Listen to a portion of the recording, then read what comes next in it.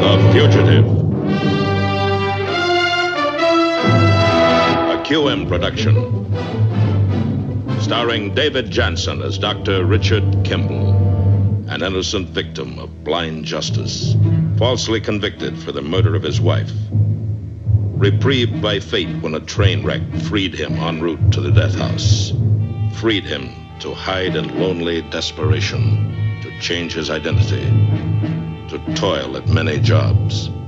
Freed him to search for a one-armed man he saw leave the scene of the crime. Freed him to run before the relentless pursuit of the police lieutenant obsessed with his capture.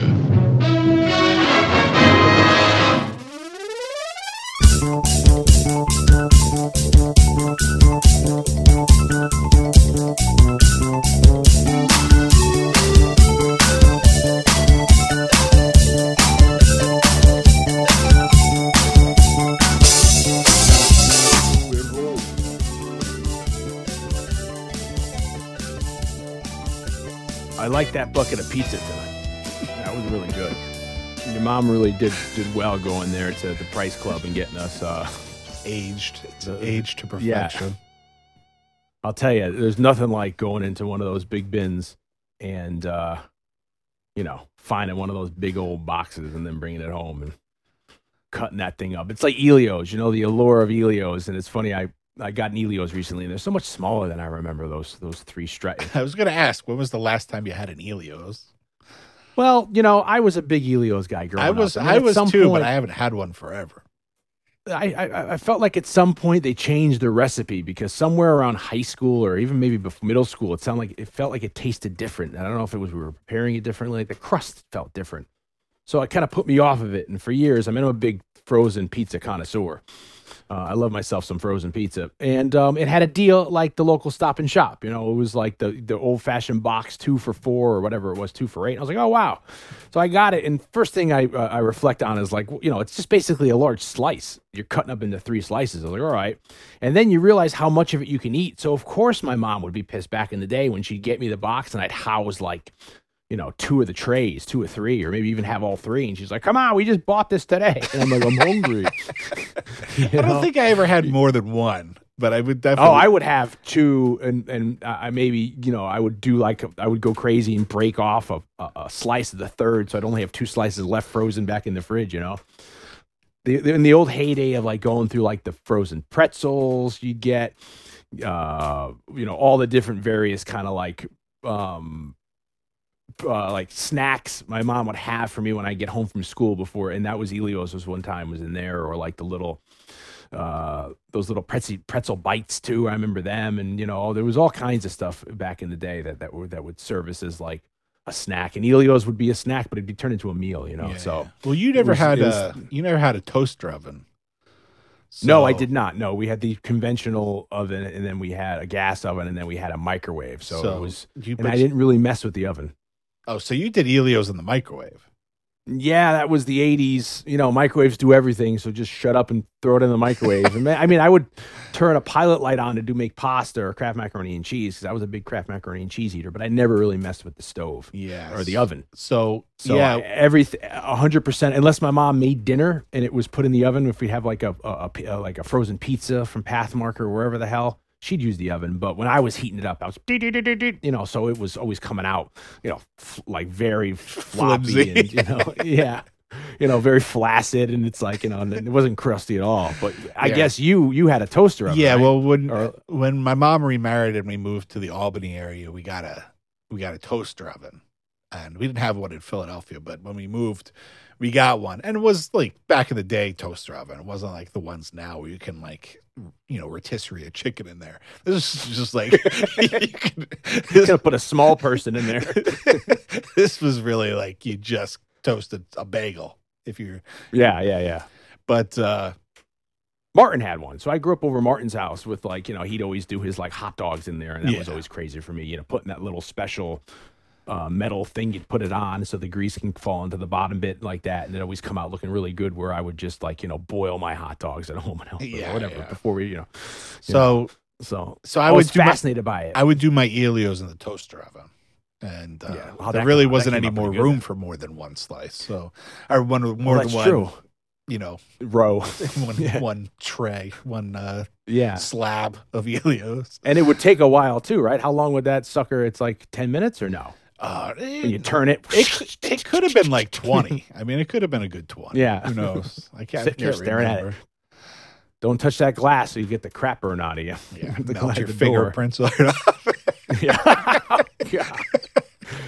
You got to watch out, son, because that's how criminals take their fingerprints off. They burn it to. Yeah, I wasn't allowed to, when my parents weren't home, I wasn't allowed to use the oven or the stove because it was an electric range and it would stay really hot.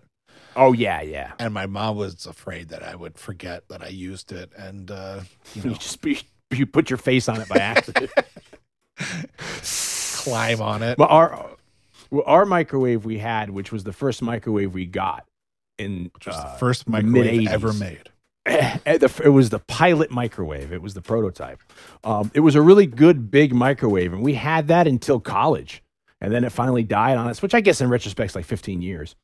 But that sucker we had all through my childhood, and it came with the probe where you'd open the microwave, and then there was like a mini jack, and you'd plug in this device with a metal rod coming out, and then you put that. So if I wanted to make hot chocolate, put the hot chocolate in the microwave, plug in the probe, put it in, and it would also heat the liquid. You know what I mean? And it was great.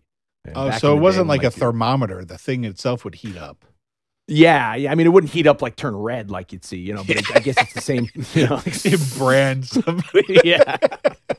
Oh, God. That's how my mom used to discipline me when she'd have a couple drinks. Cauterize a wound. Yeah, come here quick. Oh, God.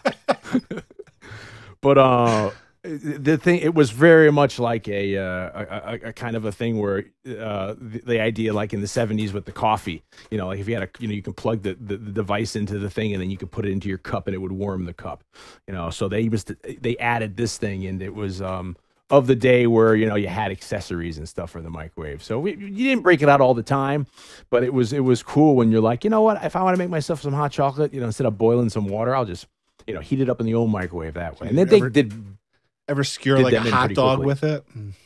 No, cook a hot dog from the inside out. I wonder if it would just blow it up. You know what I mean? Like, I don't know if it, who knows what all that crazy. I'm just a caveman. I don't know your ways, but it could have been, the technology could have just been like, I don't know if it's getting hotter or if it's just sending like gamma rays, so I don't know what would happen, if you tried to. And I would probably impale myself trying to get it through a frozen hot dog, my ass. Just throw them out, so. But welcome to Saturday Night Movie Sleepovers. Over there, we got Jay Blake. And I'm Dion Baia. And we're back again for the spring season. So, having a good old-fashioned sleepover like we always used to do. Yeah. Back in the day. We're going way down the alley. Way down the alley. I hope everyone's been good and everyone's had a good time while we've been away. And we're glad we're all back together. I don't know. What's the last episode proper that we did? Because I'm thinking I don't even know if I know how to do it anymore. What's our format? What do we do on this show? Was it Day of the Dead? Yeah, it might have been. Did we do that for Halloween? Yeah, we did it around Halloween maybe, and then I think didn't we do a Christmas special, and then we just did like a late winter.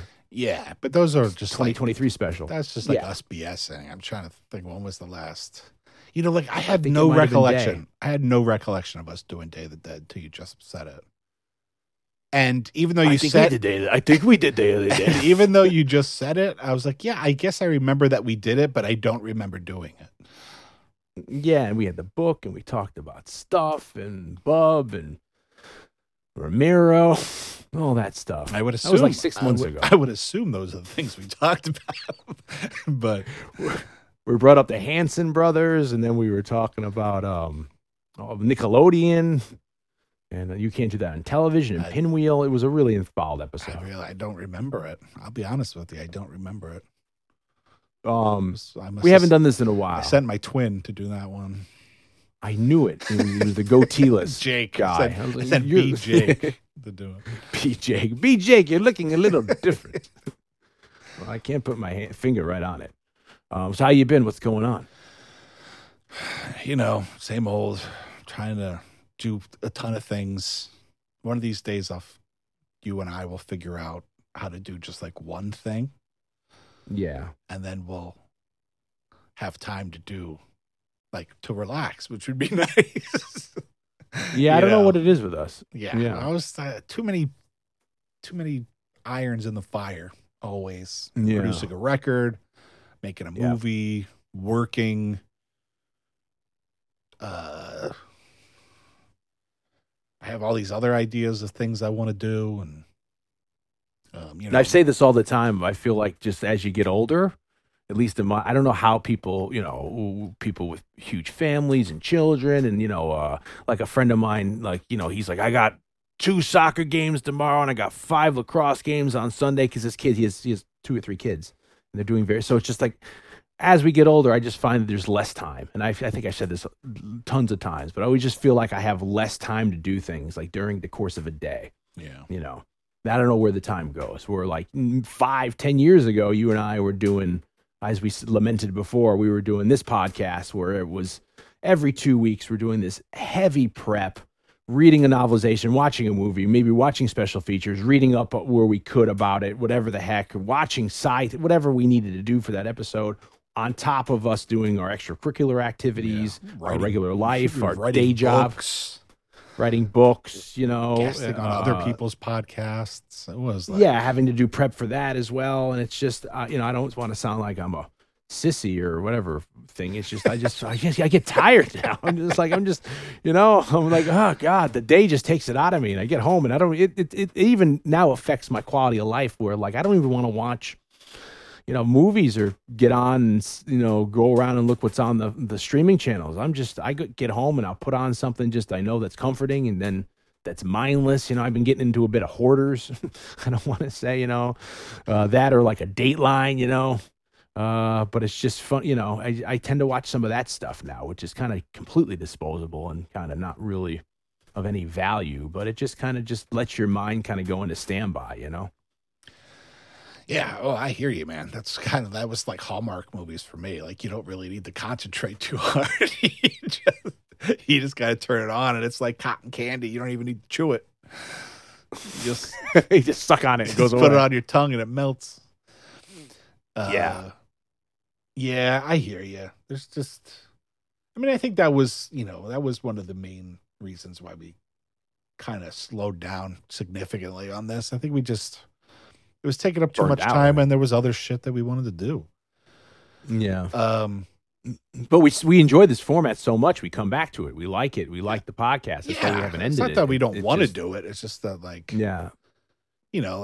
last time we spoke, I was like, I want to write a book about this, about like martial arts movies. And I still am kind of like watching movies for that. But I think I cracked the code. I don't know if you and I ever talked about it, but for the longest time, it started off with me wanting to make a documentary about Freddie King, the blues guitar player. Yeah. And then I was like, I don't know if enough people care about Freddie King to make a documentary about Freddie King besides me. And I was like, well, what if I did one about like the 3 Kings? I did one about B.B. King. Yeah. Like I did a movie that was about the 3 of them, Albert King, B.B. King, and Freddie King. Yeah. No relation. And like a month ago, I was watching something, and I was like, a light bulb went off. I was like, oh, that's the format. Like I think I figured out how to do it. So now I'm thinking about that while I'm trying to make another documentary. I think you could find. BB's popular enough, but I think people would want to talk about Albert and Freddie. How formative they are, and there's just there's nothing about. I know. Freddie. That's why I wanted to. And I don't think there's even Albert either. I think the 2 of them, there's so much on BB you could probably find. There's already documentaries about BB. Yeah, God bless his cotton socks. But like you're saying, Albert and Freddie especially, it's just really, they were such colossal titans. Albert with his freaking V-shaped guitar, and Freddie. Freddie, at the end of the day, like I don't really know much about Freddie King, and he's like my favorite blues artist. Which did he flip? Did he Hendrix it? Which one was it? Albert maybe or maybe Albert was the one that strang it the opposite way. I think he had Albert might have been left-handed. I know Albert had some kind of like crazy tuning because when he learned how to play, he didn't know. When he taught himself how to play, he didn't know how to tune a guitar. So I think you're right. I think he would just pick it up and play it, whatever tuning it was in. And I think the reason also is, since you're right, he was left-handed, he would pick up and play a right-handed guitar. So he learned to play the opposite ways where your lower strings are on the bottom. So I think moving on, if I'm correct, even when he got left-handed guitars, I think he would string them that way, maybe. If that makes probably. Sense, and then the high on the top, you know what I mean? Yeah. But this is what we're talking. And then like the influence of like, Freddie King on like Eric Clapton or Buddy Guy or, an Albert King, there's so many good songs, Albert sat in with the Doors, it's just like, that would be a great document. Look at I know. See, we could, I'll tell you my thoughts on it later. Okay. Start brainstorming that one. But you're right. It's hard because there's so much, and that's also the bigger, it's like, I end up feel like I'm complaining all the time now with my life over the past couple of years, but it's like, it's almost overwhelming. There's so much out there that, there's so much stuff for eyeballs to get on that it's harder now to find your core audience like you're saying, point is there enough of an audience that's going to care about seeing? And you're right, there are blues audiences, but I also find now that it's hard to engage or get those audiences to see because they don't follow the traditional forms of how stuff used to be advertised or broadcast. So that's what I say about series or movies. There could be tons of stuff that I know I'll enjoy, but because there's so much out there, I may never even see a trailer for it, or know that it's there unless I stumble across it or someone word of mouth tells me. But let's take everybody back to a simpler time. What is it? I guess 30 years ago. This year. 30. It's the 30th anniversary. An anniversary. We're celebrating an anniversary today, Dion. Yeah, I knew it. So, like Dion said, this is Saturday Night Movie Sleepovers. And in case you're unfamiliar with the show,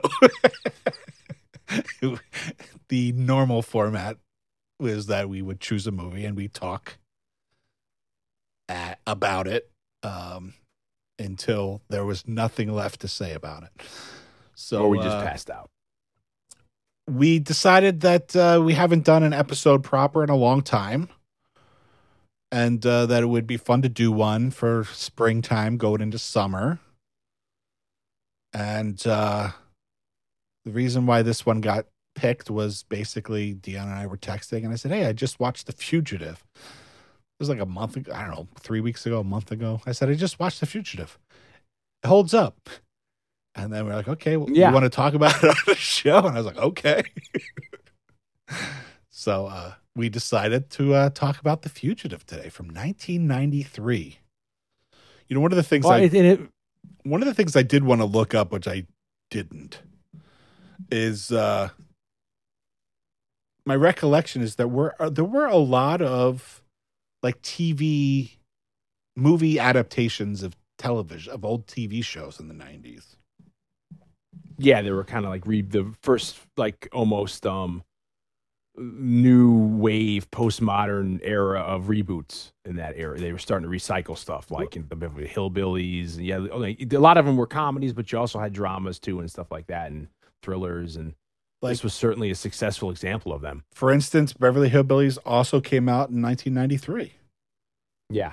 And I wonder what was like the first movie to, obviously not like the first TV show to be adapted to a movie. I'm sure that probably goes back much earlier than the 90s, but I wonder what was like if there was like a catalyst, like a hit that they were like, okay, let's start. Yeah. Like what started it for the 90s? Because I was going to say maybe it was the Flintstones, but apparently that was a year after this. That was 94. Well, it could have also been them looking at like Batman. They said this movie was 5 years in development, The Fugitive. So maybe it was something like the Batman or the Supermans are like, hey, these properties are doing well with fresh reboots. Maybe if we look at other stuff we have that we can reap. Star Trek did it, a decade before with or more than that, 15 years before or so. So maybe it was just the success of those kind of things and them looking for material at the time, because we were getting out of that 80s era. And this was a sweet spot too when it came out, because it was a huge movie. And that was another reason for picking it.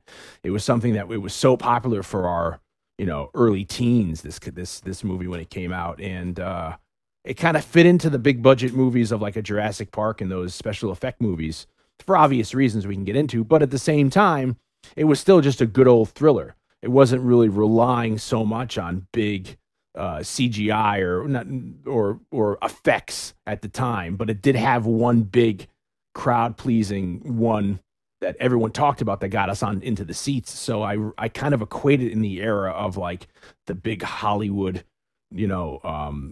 extravagant 100 million movie extravaganza budgets, like that. And I think it was very popular at the time it came out, and that's, it had like a loving place in our hearts now.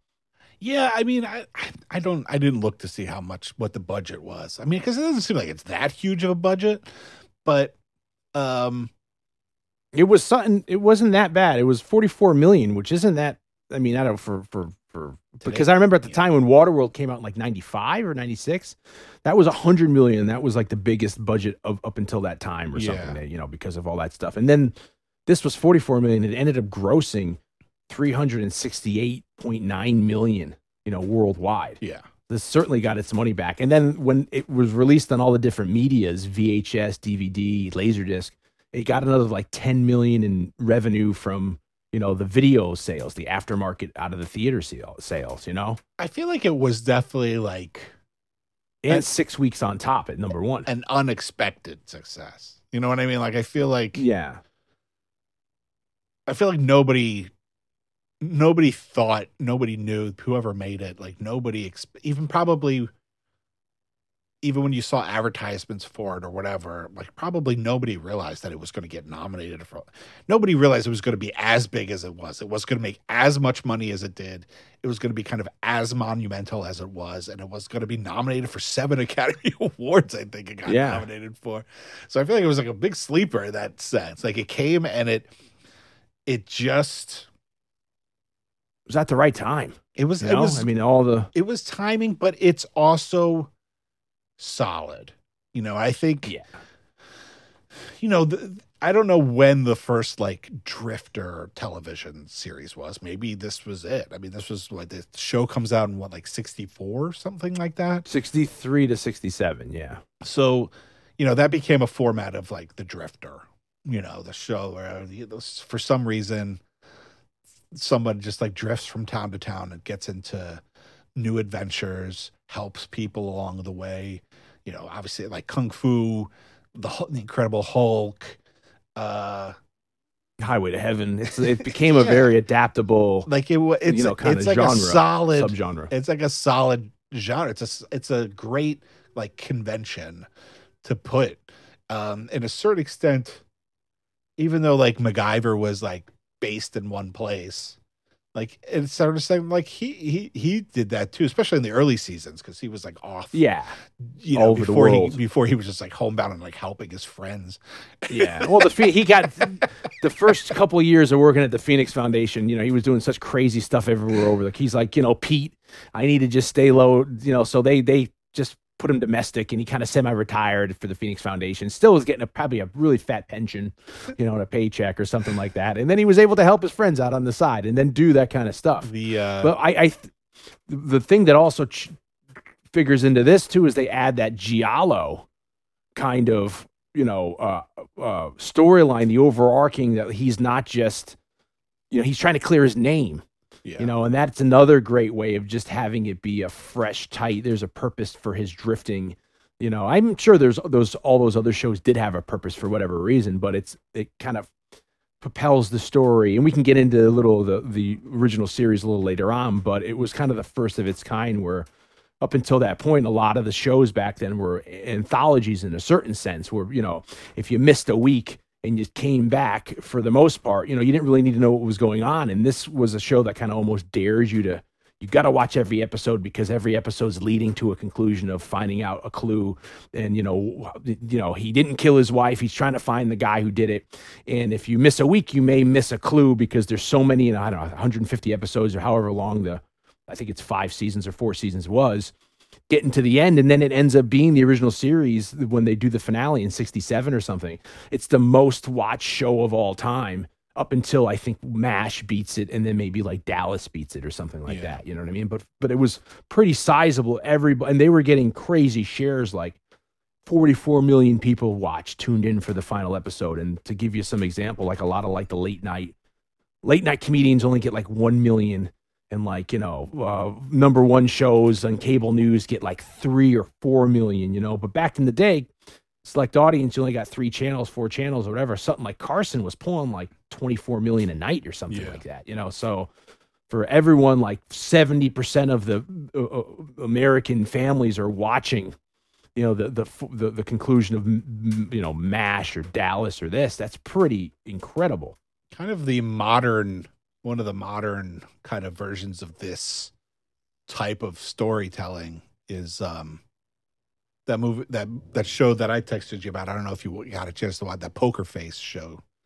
No, my mom loves it though. That's a very much. My mom's been wanting it. Yeah, I think it's on Peacock. Maybe I think. Yeah, like that's very much like something happens. It's like Columbo. It's very eccentric. You're gonna love it. There's famous people. The girl from SVU's in it. Okay, we'll watch it. It's kind of it's like she's Columbo-esque, but it's this drifter. Finding herself as she's trying to do stuff or running from people, like she finds herself in a new place with a new story every episode.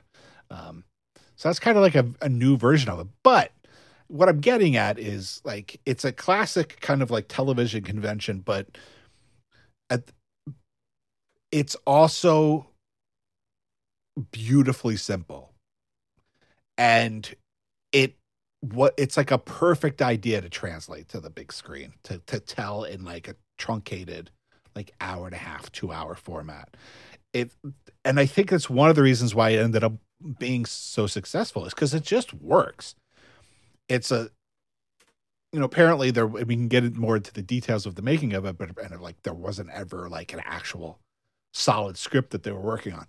But the story itself is just like brilliant in the way that we talked about, like Back to the Future or anything. Or like Taken, like where it's just like there's a very specific goal, and everything that happens in the movie is driving towards that goal. And there's like that was going to be the first thing I said to you when we started recording. At the top of my notes, I wrote thesis, and I was going to put you with the question, Blake. Bold statement.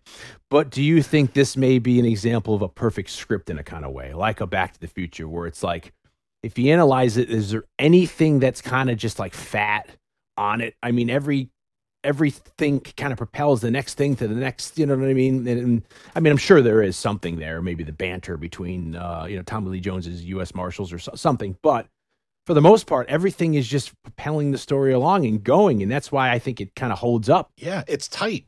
This shit is tight, man. Yeah, it's tight. It's tight.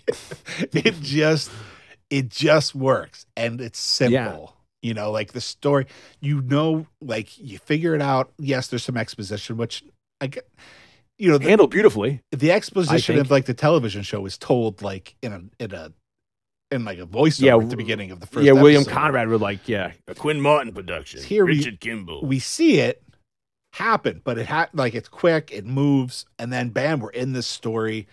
We empathize and sympathize with Richard Kimball for many reasons. One, it's like well written, but we love Harrison Ford. I think the part of I like in no small way is the success of this movie. You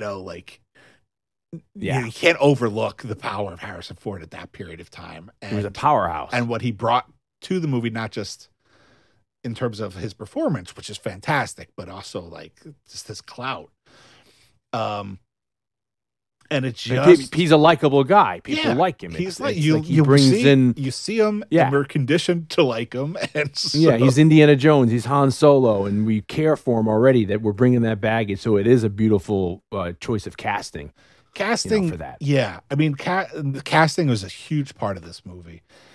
There's this thing that I always go back to, and it doesn't really apply to this story, but it does make me think of it in terms of the importance of casting. And unfortunately, this is coming off the top of my head, so apologies to the people that don't like that we get things wrong. We don't know anything.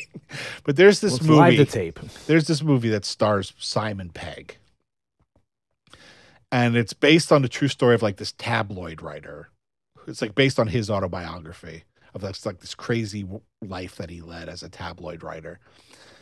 And I forget what it's called. Jeff Bridges is in it. I'm sure somebody who's listening to this right now knows the movie I'm talking about. But I remember like renting the DVD from Netflix, which is now, RIP Netflix DVD. You can't get Netflix in the mail anymore? I think they just announced the ending of it like recently. Oh, that's a shame. Yeah. I don't want to go down that rabbit hole, but I was always thinking of going back to that because I liked some stuff you just, anyway. Yeah. So pre-streaming, I rented this movie from Netflix and I was watching the special features, and the director was talking about how like the character that Simon Pegg plays in that movie is not likable. I mean, it's just like he's kind of despicable in a lot of ways. So it was really important to cast somebody that the audiences just like. Because if you cast the wrong person, then you just end up hating the main character the whole movie. So they needed to find an actor who like you just like when you see them. And so they cast Simon Pegg. And I was like, yeah, you're right. Like I like Simon Pegg, so I like this character, but the character's not a good person in this movie. It's like Gene Wilder in Willy Wonka and the Chocolate Factory. Yeah, you just need to find, and yeah, obviously, like there's nothing about Richard Kimball that you don't like as a character, but like casting Harrison Ford was like shorthand to get us right to like we feel for this guy, we like this guy, we're gonna follow this guy on this adventure, and in terms of a movie-going audience buying a ticket, like I love Han Solo, I love Indiana Jones, like Witness by that time was a really big movie, so it was like you understood, like you knew what you're getting into with the Harrison Ford movie. I just had this conversation with my mom recently about something, and I said over a box of pizza. I said a bucket of pizza. I was like, I don't remember what movie we're talking about. Maybe it was Maverick, Top Gun Maverick. And I said, look, I'm not like specifically a Tom Cruise fan, but I know that when I go see a Tom Cruise movie, it's going to be good. You know that like he does movies that are of a certain caliber, of a certain quality. And I felt like Harrison Ford, especially back then, you kind of had that. And it was that star power too of the time where, like you said, it would get people into the theater and people wanted to see that. And it was almost a different era where you were going to see it because it looked like a good movie, but also because it was a Harrison Ford movie and it looked interesting and it was fun. And the character is so virtuous in the movie where he's helping people. He's a good guy, so you're completely feeling it for him. And one of my complaints with some of the superhero movies of the past 20 years is that they spend so much time on that, the exposition of how they become the superhero, which a lot of us know for the most part with the bigger superheroes. And I loved how in that Ed Norton Hulk movie, they sum it all up in the credits and that's all you need, directed by, and then it's done. And then you're right here. And this is like you said, the original series did that. The original series, beforehand would give you a little voiceover by William Conrad, it was a Quinn Martin production. So they were very much into voiceover and act structures. It's kind of a format that they don't really use anymore. But they didn't show it. I think the pilot starts off where he's on the run, and everything was told through exposition. And then later in the series, you get flashbacks of what happened in the train crash in the original series. And I love how Andrew Davis, the director of this movie, he did that. He was always very good at summing stuff up, in the credits. We have other movies he did like Above the Law or Under Siege and stuff like that. He's very good at just summing everything up before you, so you don't have any of this, because that could have been some baggage. We had a half hour of the movie could have been that if another director came in and wanted to show us. You could have ended with him like with the train crash if you really wanted. And then come back for part 2. You could have told that story. It could have been like a courtroom drama that then ends with. But for the people who haven't seen it and to have decided to have that completely spoiled today, or for the people that have seen it but haven't seen it in a long time, Dion, do you think you could give us a very short synopsis of what the story is? Well, he's a doctor. He's a vascular surgeon, right? And his wife is brutally murdered, and he is tried for it, and he's convicted, and he's going to go get lethal injection, death row, and then on transit to another prison, the bus crashes, and he escapes, and the U.S. Marshals go after him, and he goes on the run at the same time that he's going on the run, but he has the purpose of trying to, find the killer of his wife that no one believed there was one of. They were saying it was an invention from his head. And that story is him trying to keep one step ahead of the pursuers. He's the pursuee, and the U.S. Marshals are going after him. And you have this great story of the U.S. Marshals who are doing their job just one step behind them, and at the same time, them beginning to see the subplot of them doing their little investigation and realizing, oh, by the end of the movie, Harrison Ford is right. He was framed. And then you have the end, the finale be, you realize, yes, not only was he right, there is a reason behind it. It's all this pharmaceutical, corporate espionage that he was inadvertently tangled into. And then it sums up pretty nicely. And what was it? It's a 2-hour movie or so like that, maybe a little longer. And it just flows. It flies, and it just keeps you at the edge of your seat, and it keeps your attention, and, it really keeps you wrapped up in it. And every step, just, you get another unravel of the yarn. And it's, I think it's superb in that sense. Yeah, it's a movie with fantastic set pieces, whether it's the train crash, the dam scene, the St. Patty's Day parade scene, Well, the whole use of Chicago there, I love. Yeah, it's like it just... You get like 3 or 4 of these really great set pieces that kind of like give you these big like tent poles in the middle of the movie, markers in the movie to keep moving. And then you just have this simple story, like you said, of this guy who's trying to like avenge his wife's murder, but also trying to avenge his trying to clear his name. And then the other like flip side of like this amazing casting is we get Tommy Lee Jones as the U.S. Marshal Gerard, who's trying to catch him.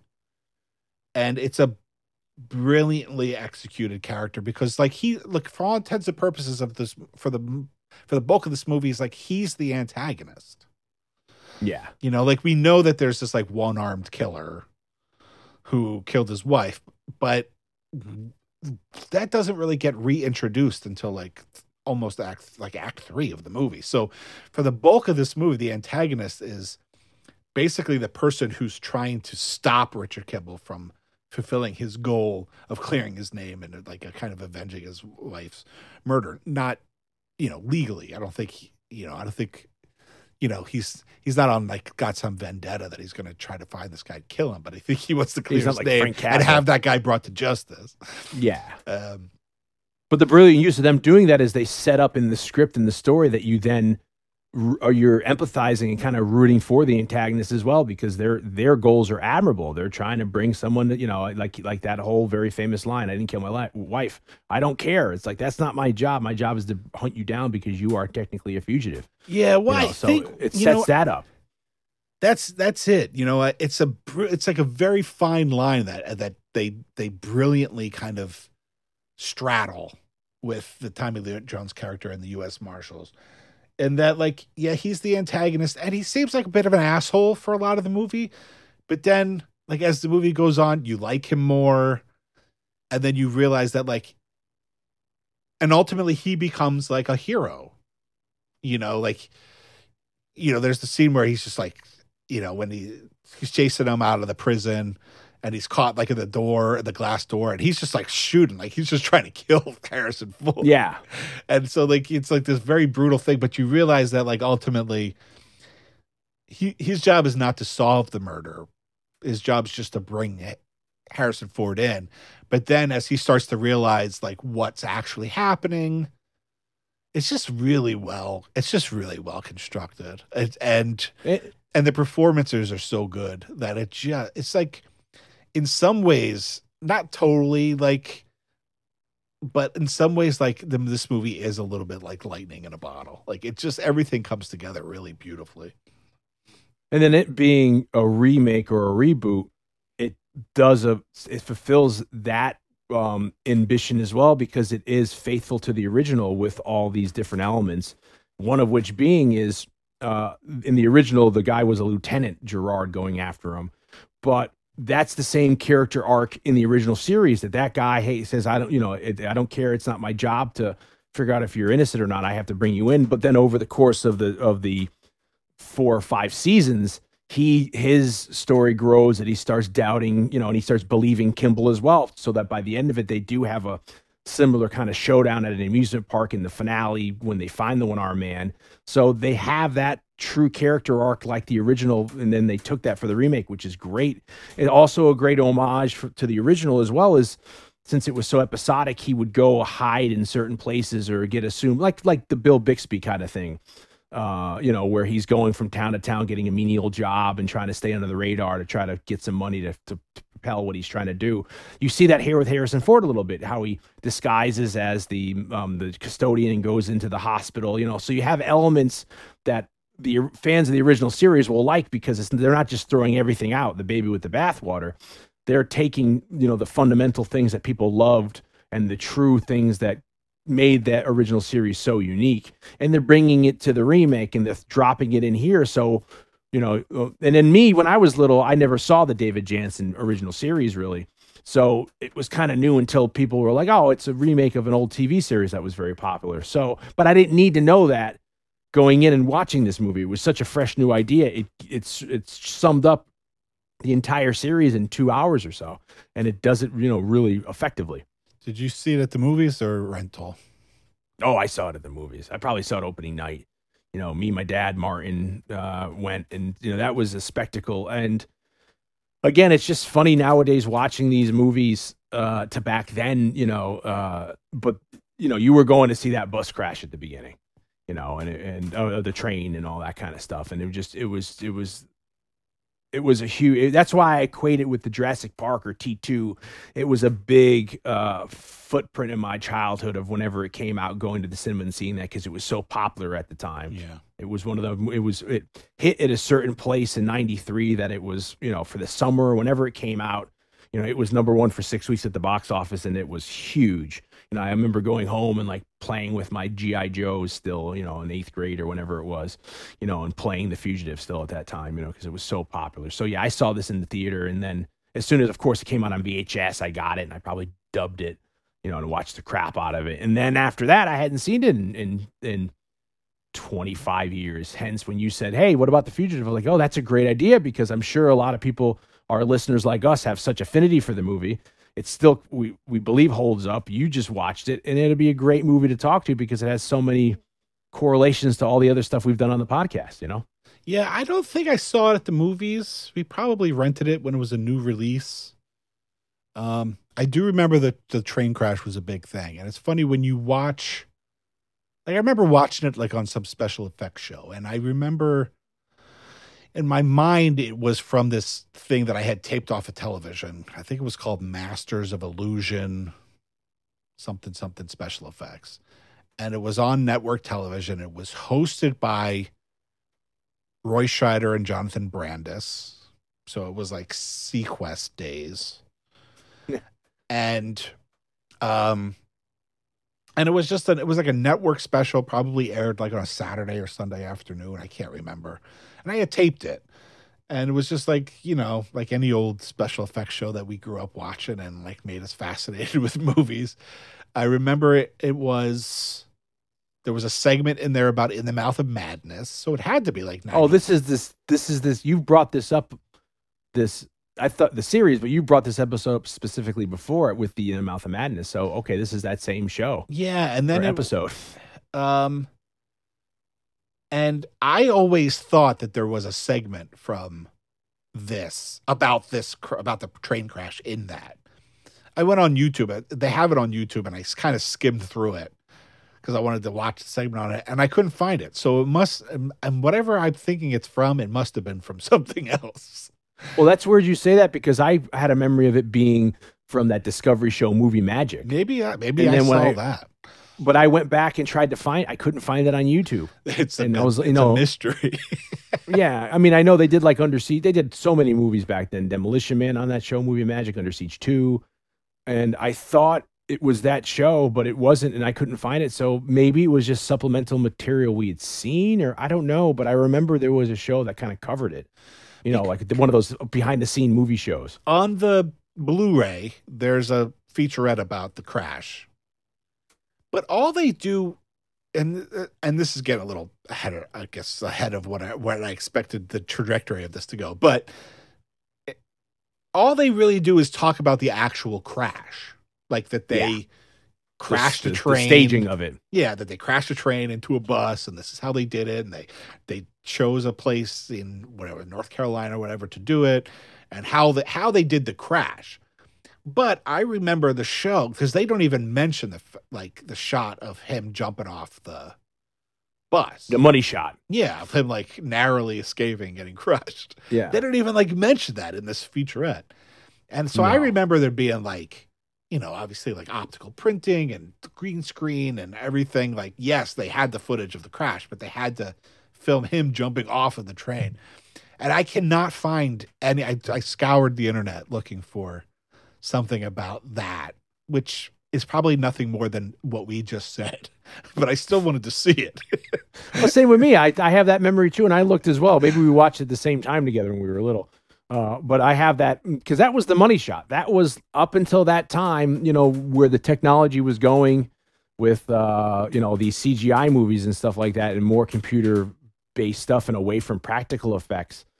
That optical shot or that double shot of him jumping was the example of what we can do at the best. That was the best it was going to look up until 1993. You know what I mean? So it was so realistic looking. It looked like they had Harrison Ford do the stunt. You know, you're at the edge of your seat, like, you know, it was amazing at the time. Yeah, I mean, it still looks good, but you can tell once that shot comes, you can tell like the quality of the image changes. Just a little bit. And then when he's running in with the train behind him, when he's in the leg shackles, that whole little sequence. But it was just incredible. That would be the trailer you'd see on the TV or in the movies, you know, and him just leaping, you know, and it was just such a huge thing. And I don't know why yet we don't, you know, and then they used the real locomotive too, like you're saying. I had a memory, maybe it being somewhat miniature and all that, but maybe that was from Under Siege 2 or something. But yeah, they used. And that's something that John Frankenheimer did in an amazing movie, Burt Lancaster movie called The Train, where it takes place in World War II, black and white. And he had the clout back then to say we're using real locomotives for every freaking crash we do. And it's amazing to think that, but they said it would be cheaper to use a real locomotive. So it looks amazing them, you know, freaking T-boning a bus at 40 miles an hour with a freight train. It comes out great. So it was just such. Yeah, and it's another thing too. It's like these movies now, you know, we've seen so much. We're so almost like desensitized to all this, so it's hard to put into perspective for people who may not have been alive at that time or, you know, remember it. It's like this was amazing seeing some sort of spectacle as this. You know what I mean? Yeah. It was an action. You know, even though it's a thriller, it was that action scene was literally the best thing you'd seen, you know, up to date. You know, today. You know, we're looking at everything in HD.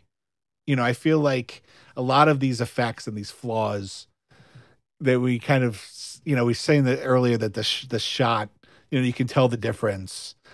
Once that shot comes, like the image quality is different. You can tell that it's an effect shot. I think when we were young, you either saw it at the movies and you saw it like one time on the big screen. It looked great back and it was then. And it was like blown up the size of like a house. But then when we're watching it on VHS, the resolution of VHS was so poor. We didn't know that at the time. But like you're watching it like a tube TV 480i, you know. Like an 18 to 19-inch screen. Yeah, you know. But also like VHS, the image quality was so much less smooth and beautiful as Isn't that weird? you think about that though, like that kind of helped the experience in a way because we inadvertently didn't know that that was the quality that we accepted and took it for granted, and who knew there could be anything better because that's what we grew up with, and it looked just fine. You didn't go home, and watch TV and be like, the picture at the movies is so much clearer. It was just that's what it is, and it's interesting how it helped. Not thematically, but almost in, kind of like blending the effect. It's almost like taking like a clear coat and putting it over the final paint job you did, and it kind of just added something so that you're right. You didn't see kind of so much of the, all the impurities. I mean, certainly if you had processed shots and sometimes you see like that green outline around certain things, you could tell. But a lot of times the lack of technology kind of helped disguise some of the impurities you'd get from effect shots or whatever the case would be. And we just took for granted and it helped, Yeah. I was thinking about that yesterday. Before we started recording, I was telling Dion that I was watching Devil's Reign. And, sweet. When they don't have the eyes in the eyes are gone in Devil's Reign, like even in DVD, but especially in like Blu-ray or in HD, you can see that there's just like, a black cloth or something over their eyes and then make some sort of netting that they can see out. Yeah. And I wonder, almost like the Ninja Turtles, remember the foot? They had those things. It's kind of like that. We did a whole podcast. He started talking about that and we talked for 25 minutes on Devil's Reign. That could have been a supplemental if we were recording. I was thinking yesterday, like I bet you on VHS you didn't see that, like it was so much less noticeable that it was like netting. It probably was just like black contrasted. The contrast was such that it probably just looked like black holes. The holes. Yeah. And then your TV, on a tube television, watching it, however big your TV screen is. It's just such a, I don't know. It's all this is just, it's so amazing to think of how far we've come and then just, seeing these things now, and it's just, back, just even the education of the audience and the, the expectations of a regular film goer now are so different, that we'd accept certain, you see that in earlier movies in the 50s and 60s, you accept certain storylines. It's like, that's fun. That'll happen, and certain effects like this, it's just, you never knew you weren't any wiser when you were little watching something on the television that there was, that you were losing out on whatever. Even look at something as rudimentary as like, the aspect ratio, it never occurred to me until people started telling us about what DVDs did, about it being 2:3:5 or 1:3:5 as opposed to 4:3 or whatever. I still think about that because there's like movies that like I'll revisit or I'll see for the first time since I was a kid or whatever. And I think to myself, like, like, even though I saw this movie and I love this movie, this is the first time I'm seeing this movie in widescreen. Like, think about how we grew up watching something like The Thing on a box, square. Yeah. And then you see, or any Carpenter movie for that matter. That's always like 2. You're losing like 50% of the image. But with that said, the effect still looks great, even on Blu-ray. You can tell, but it still looks great. But there's also something really nostalgic about when we see, the wires or whatever it is. There's something. Yeah. The way that optical printing looks, there's something very nostalgic about it for me when I watch it. Like that's just the way kind of things were. And I wonder if that lands now for people our age, finding nostalgia in that, if people younger than us find that as a detriment. People look at it and like, kind of like, it's like looking at the Ray Harryhausen stop motion animation or any kind of stop motion for the most part. You kind of like, oh, well, I wonder if people look at it now and just like, that's not what I'm used to of, looking at a video game or whatever the heck now. Yeah, because even the stuff that's done today, I mean, like you just texted me about a movie, but also like Guillermo del Toro's Pinocchio. I mean, that's stop animation, but it's not the same. I mean, it's smoother than the stuff we grew up watching. Whether they tweak it in post with effects or just like they're not shooting it on film anymore. So it's not really like a frame by frame. It's not the same, like shooting one picture at a time. It's still digital to a certain extent, even if it's just what's capturing it. It's a different, everything's changing. And even though some of the old stuff was more crude, we didn't know that. And so when we look at it now, there's something kind of nostalgic and beautiful about some of the things, some of the ways things were done. But before we launch into all like the nooks and crannies of this thing, let's go over like the personnel. We brought up the director already, Andrew Davis. Great track record leading up to this movie. From the 1980s. Already been on the podcast. He's already come over and slept over. Either from the 1983 slasher movie The Final Terror to the Chuck Norris classic Code of Silence to Above the Law, Under Siege. Yeah. The guy's got a great sleepover resume. So, and we covered Above the Law. Did we cover Above the Law here, or was it? No, we didn't cover Above the Law. We did Marked for Death, but I talked a lot about Above the Law, and you're like, you should have did Above the Law, and I was like, because it was, so that's why I say he's been on the podcast before, because we brought him up because those movies. He's a very Chicago centric director, and you have Code of Silence. There's a movie called The Package he did with Gene Hackman and Tommy Lee Jones, and then he did Above the Law with Steven Seagal. He did then The Package with Tommy Lee Jones and Gene Hackman. Then he does another one with Tommy Lee Jones, Under Siege with Seagal, of course.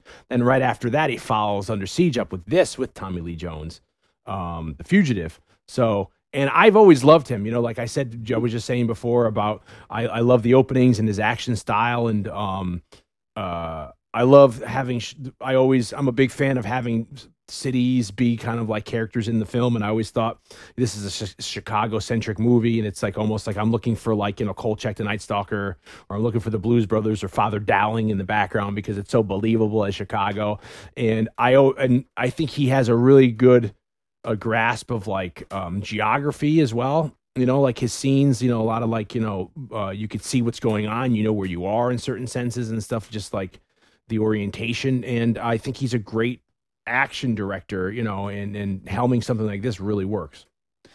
Yeah, I mean, Under Siege was to my recollection, like a big breakout movie, even for Seagal, even though he had made a bunch of well-liked action movies. I feel like Under Siege was like, it was his pinnacle. Like each one was bigger at the time. Above the Law put him on the map. Hard to Kill was a cool follow-up.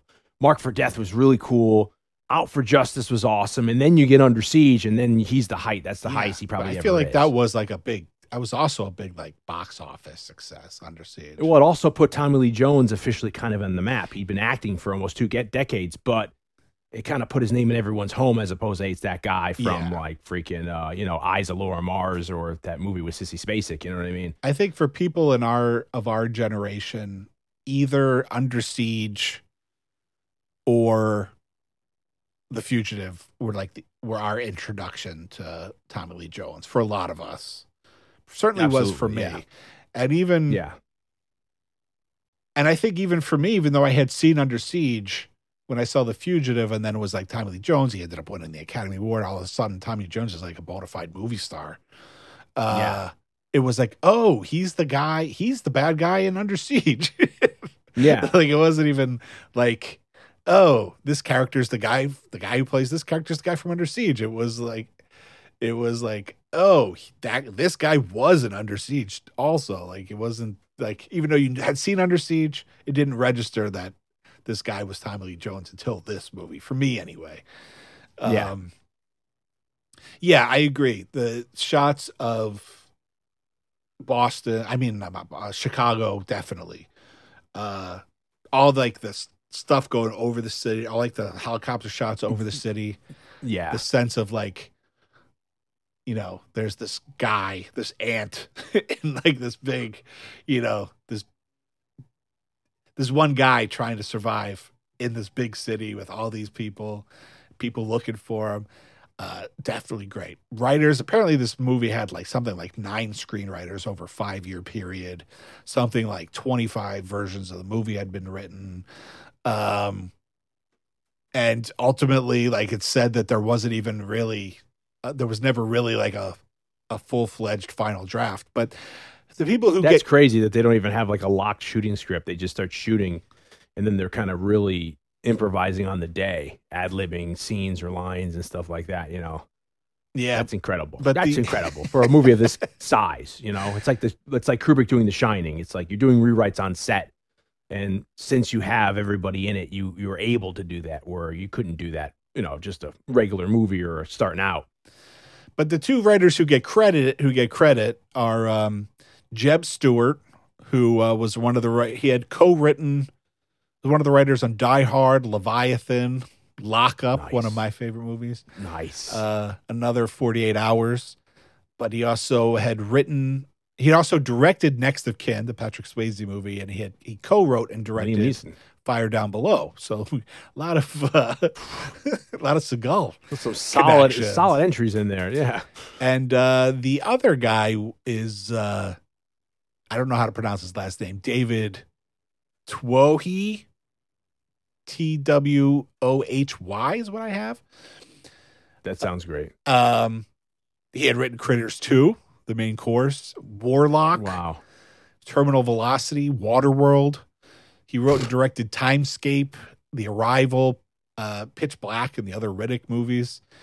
But Andrew Davis said that he never actually met that writer, and that that writer's main contribution to the script was the train crash. Yeah. When it gets into like who gets credited and all this stuff, it all comes down to like the Writers Guild, and I don't fully understand. It's like a certain percentage of what you came up with creatively. If that certain percentage is left into the script, into what becomes in the movie, then you get credit, even though maybe you just wrote that one scene. It's all confusing. I know there's all kinds of rules when it comes to the Writers Guild.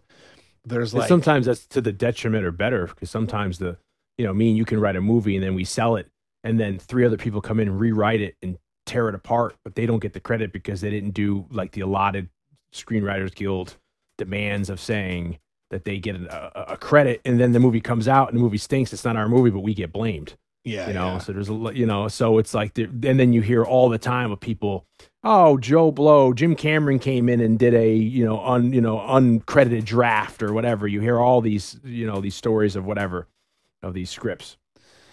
Yeah, there's all kinds of things, but apparently went through many iterations. One draft of the script allegedly had Tommy Lee Jones. His character, Gerard, is the one that hired the one-armed man because allegedly something happened with Tommy Lee Jones's Gerard's wife died on the operating table. Oh God. And so all kinds of craziness ensues, and it's all alleged. Also there was a novelization of this, which I didn't realize. I might own it, but I didn't realize until we were well in. So I didn't get to read it for prep. So I wonder if any of this, if any of these prior drafts, the novelization kind of fills in like about his wife or whatever, anything like that. That's a good point. There's also apparently, allegedly, again, you can't always trust the internet. Apparently there was a storyline involving Julianne Moore's character. Did you see this online? Yeah, that they were going to kind of make it a little more. He was going to go back to her for help in the scenes, because I completely forgot Julianne Moore was in this movie. So when she comes up in the credits at the beginning, I was like, holy crap. And I was like, who the hell is she playing in this movie? Because I didn't even remember that scene. So it came in and she's looking all spanky and, all nice. And I was like, oh, look at her. And she's only in it for that scene. But they say online that there was going to be, he was going to come back and begrudgingly get her help. And evidently they made a shot some of this stuff. And there was going to be maybe a casual love interest. But then that's the reason why she's a little kind of like co-star build. But some of that stuff was left on the editing room floor. But I guess I'm in a way a little glad. I mean, maybe it would have worked great, but I like how it is as it is. I don't know if that would have just stopped the momentum for it's like Schwarzenegger talking about in Predator, like the producers and director, they wanted him to like have a love interest with the woman they find. He's like, what am I going to do? Go in the bushes and have like a love scene with her? It's like, it's not about that, It's So I kind of like how they left it out. Well, I think it's twofold in this. I mean, it's like, yes, it was slow, adding more stuff, adding more meat to the thing. You have to trim away the fat. It ends up slowing down what is like a beautifully paced, like roller coaster ride of a movie. But then you also have the fact that like this guy's wife was just murdered. He's just looking for some side, He's like, heart wants what the heart wants. Yeah. A man has, a lot of wants, but not to have needs, But apparently, the script was never locked. There was a lot of stuff being rewritten, even by Harrison Ford. Apparently, in Harrison Ford and Jane Lynch's scene, Harrison Ford didn't like the dialogue, so he and Jane Lynch kind of rewrote the dialogue for that scene. Apparently, a lot of what Tommy Lee Jones says was just kind of like made up by Tommy Lee Jones on the spot. I forgot Jane Lynch was even in it. Yeah, I mean, we didn't know who she was at this point. Yeah, exactly. That's a very good point. But when I came back, I was like, is that who I think it is? So it was just, it was funny seeing. And then they say that about the love interest, too, that they might have had a love interest. There's, I don't know how much, It's like, Jesus, he said any female that's coming into his life, they're speculating he may have a potential love interest. He is single now, for Christ's sakes. One thing that I did read, and again, I don't know if it's true, that I thought was really interesting was that the interrogation scene in the beginning of the movie, that when they did that scene, Harrison Ford didn't have the script, or he didn't know what they were going to ask. It was almost like it was ad-libbed. They went in there and they just kind of like did a improv segment. Yeah, so he just had to kind of answer these questions in character, and that's added to like the authenticity of like his uncomfortableness and kind of like fumbling around with answers, which I thought was interesting and kind of like a great move, a good instinct, if that was the case. There's another thing about what I liked about this growing up, because I had seen Above the Law so many times as a kid, and it being an Andrew Davis film. There's a lot of Chicago-centric actors that you see appear in a lot of kind of Chicago-based movies. And those two guys who are the cops, one guy, Ron Dean, who's the white-haired, like he could play older Sinatra, in like his later years. And then the other guy with the mustache and glasses, Joseph F. Kosala. The latter, Kosala, if I'm saying that right, was a real cop, and you could completely see that. And both of them are both in the original, they're both in Above the Law, and there are a bunch of other stuff that you'd see around the time. And Kosala plays a cop in Above the Law, and Ron Dean, who's a character actor, plays, I think, one of his relatives in that. But it's funny, in the beginning of the movie, we have those two guys who are Above the Law alumni because of Andrew Davis. When they're sitting in the courtroom on Harrison Ford's defense team, you have his lawyer with the glasses. Then there's a guy next to the lawyer. That's an actor who I feel like they were going to give him a line, but they might have cut it. He is from Above the Law. He is, I think, like the district attorney or somebody in Above the Law. There's a handful of other people who I'm forgetting right now who are in Above the Law. And then at the very end of the movie, when they're on the L and Harrison Ford is recognized by the guy reading the paper, the Spanish guy who goes and tells the cop, he's in Above the Law, and he's a guy that Steven Seagal runs down and beats the crap out of. And at some point, I think with the whole machete sequence where the guys in the car kind of try to get Steven Seagal, and he kills them all and runs a guy down. So there's a lot of alumni in this movie that are from the Andrew Davis Chicago troupe of acting there, and those two guys are the two cops are one of them, and I love that guy. That guy talks like this, Nico Toscani, with the glasses, Joseph Casal, and they're so. I never realized watching the movie. When you watch it now, they're so kind of. They portray the cops in such a bad light where they're just not incompetent, but they're just like, he did it, and stop, don't open our case, screw you, it's closed, we wrote it off, it's off the board, and we're never going to say about it again. Producer Arnold Kopelson, he was an executive producer on Porky's and a lot of low budget film, including Warlock. But he also produced Platoon, Out for Justice, Falling Down, Outbreak, Seven, Eraser, Devil's Advocate, all kinds of great sleepover fare. Director of photography, Michael Chapman, shot. He was originally a camera operator on things like The Godfather and Jaws, but he shot Taxi Driver, The Last Waltz, a movie that Dion and I love, the 1978 Invasion of the Body Snatchers, Hardcore, Raging Bull, Dead Men Don't Wear Plaid, which is us. Another movie we covered on here, The Lost Boys, Shoot to Kill, one of your dad's favorite movies, if I recall correctly. I love that movie. Great movie. Yeah. Scrooged, Kindergarten Cop, Doc Hollywood, one of my faves. And his last movie that he shot was 2007's Bridge to Terabithia, which was based on the Catherine Patterson book that many of us read in our young days. And he also directed the movie All the Right Moves with Tom Cruise, which I thought was interesting because that's kind of a weird movie that I happen to have watched again recently and been like, this is a weird movie. And of course, and it's shot.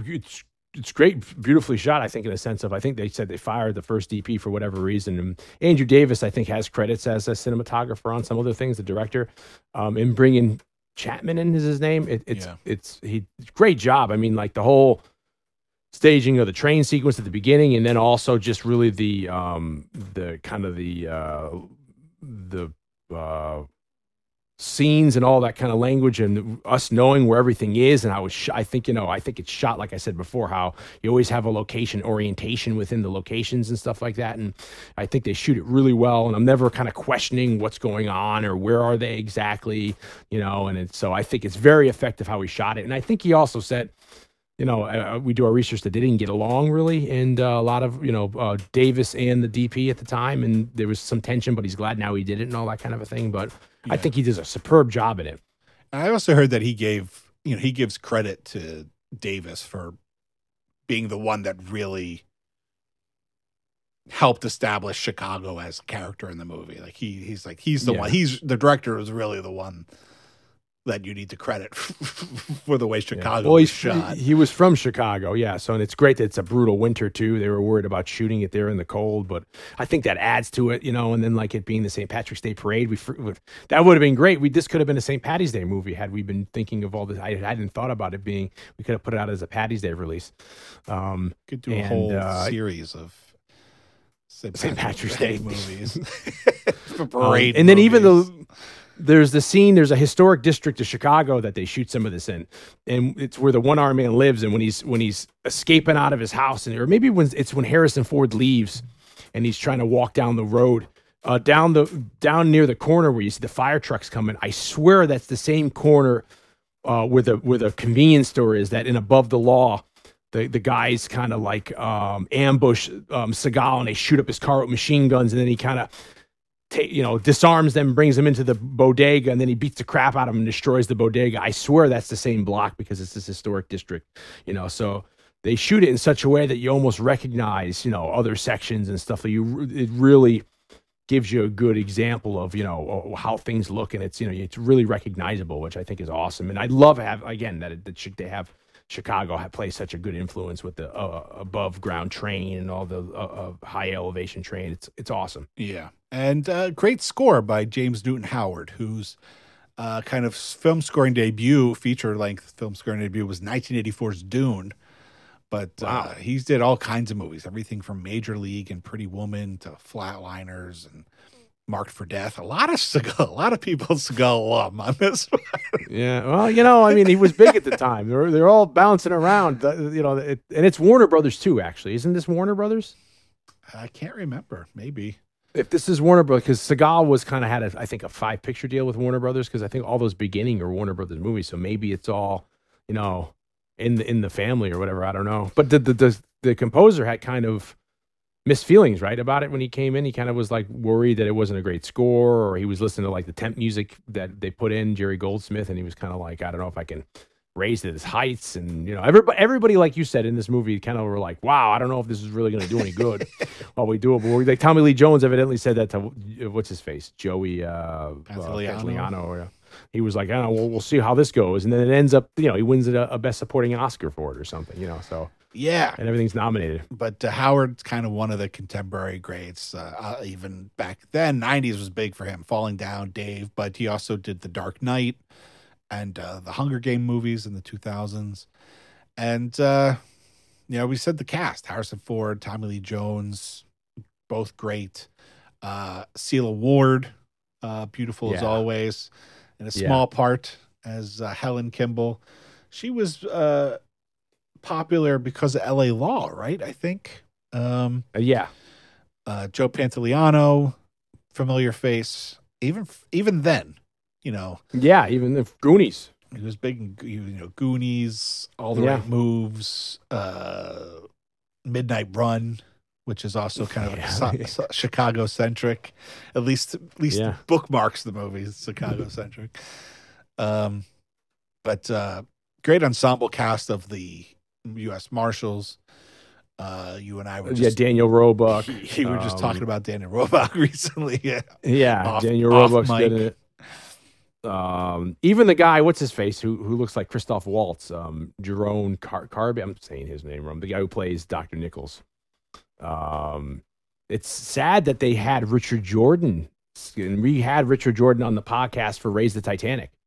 He was the lead in that, and Richard Jordan, I think, is he in for Hunt for Red October, maybe around this time, and then he came on and they shot some of it with Richard Jordan, but then he had to bow out because he was ill and he had a brain tumor and actually passed away. And he passed away a couple weeks after this movie was actually released. But he was supposed to be the cast as what's his face, Nichols, the doctor, Charles Nichols, who ends up being the antagonist. The spoiler alert at the end, the bad guy. Yeah, that's tragic. Yeah, apparently they even shot with him. They had to do some reshoots because he had to bow out because he was, like Dion said, diagnosed with a brain tumor. That stinks. Yeah, he's also, isn't he in Logan's Run also? He's definitely, that was his claim to fame. Very definite, familiar face. Yeah. And then he's one of those guys you forget, like, oh, what happened to him? And it's like, oh, that's why he passed away. That's why, because he was there in the 70s and through the 80s and he was a recognizable face like so many people, like a Jeff Bridges almost. And then, he died. I would love that would get you a special edition. If you've got the scenes with him, throw them on, I don't know if people buy Blu-rays anymore, throw it on a special edition. Yeah, maybe they can't. Maybe that'd be cool. A SAG thing. I don't know. Who knows? Oh, yeah. Yeah. But the guy who ends up playing the character of Dr. Charles Nichols, who's a close friend of Richard Kimball's and ends up, like the end said, spoiler alert, the antagonist. You've seen the movie. He's been on the podcast before. Another name that's hard to say, Jeroen Krabbé. He's in our first episode. Yeah. He's in the Punisher. Mob boss, oddly enough. Yeah. Well, it was the 80s, In the Punisher. Yeah. Yeah, he's in that. And he's one of these guys who's in a score of other movies that you kind of like, probably forget. You get him mixed up with the guy from Raiders of the Lost Ark, the other guy that's like the other archaeologist. Definite, super familiar face. I think kind of great casting for this because I don't know where he's from. He sounds like he might be Swiss or German or something. Like Eastern European. He definitely has like an accent, but he's like good enough looking, looks the part, upper class for sure. Yeah. Like in everything he plays, he kind of plays like that kind of like upper class. So he totally reads believable for everything. For the plot of the movie, I remember watching this, because that's what's, I think, genius about the story is that, like a 12, 13-year-old kid watching this is going to get sucked right in and is going to be able to follow the whole progression of what's going on. You don't have to be like, what's happening here? So I remember the story working so well, for me at least, that by the time we get to that third act and we find out there's the realization that he's actually the bad guy, like in typical Giallo or like, Hitchcockian fashion, I'm like, it kind of, I didn't see it coming. You know what I mean? Yeah. So it was kind of like they had established these characters. They set him up that he's trying to help him out. It even leads to a scene where he lies for Kimball and to Tommy Lee Jones, and Tommy Lee Jones calls him on it. And he kind of, so through the whole story until maybe that third act, you kind of feel like he's on, to me, it didn't really seem like, it's they cast somebody that recognizable in here. He must be the bad guy for no other reason except that it's a famous person in that role. Yeah. You kind of felt like he was helping Kimball out, and so it's a great subtle way of then by the end, it's not just casting. It's like, that's why he's the bad guy. It worked for me. It really paid off. Yeah, there's so much of this movie's kind of brilliant in that way, like it's just everything just kind of works. Other casting things, no, it's hard to say because it seems like when you watch things like the special features, it seems like they always wanted Harrison Ford. Harrison Ford had read the script a bunch of times until they finally found how to draft that he was like, okay, it's close enough that this could be a good movie. But allegedly, again, internet rumors, many actors auditioned, which is also kind of unbelievable to me, to use the word auditioned as opposed to just be considered. Nick Nolte, Alec Baldwin, Michael Douglas, and Kevin Costner. For the Sam Gerard, U.S. Marshal character that Tommy Lee Jones plays, apparently Gene Hackman and John Voight were considered for that part. Although it seems like, but there was also another director attached at some point. So maybe this was all, especially the Tommy Lee Jones. What's that?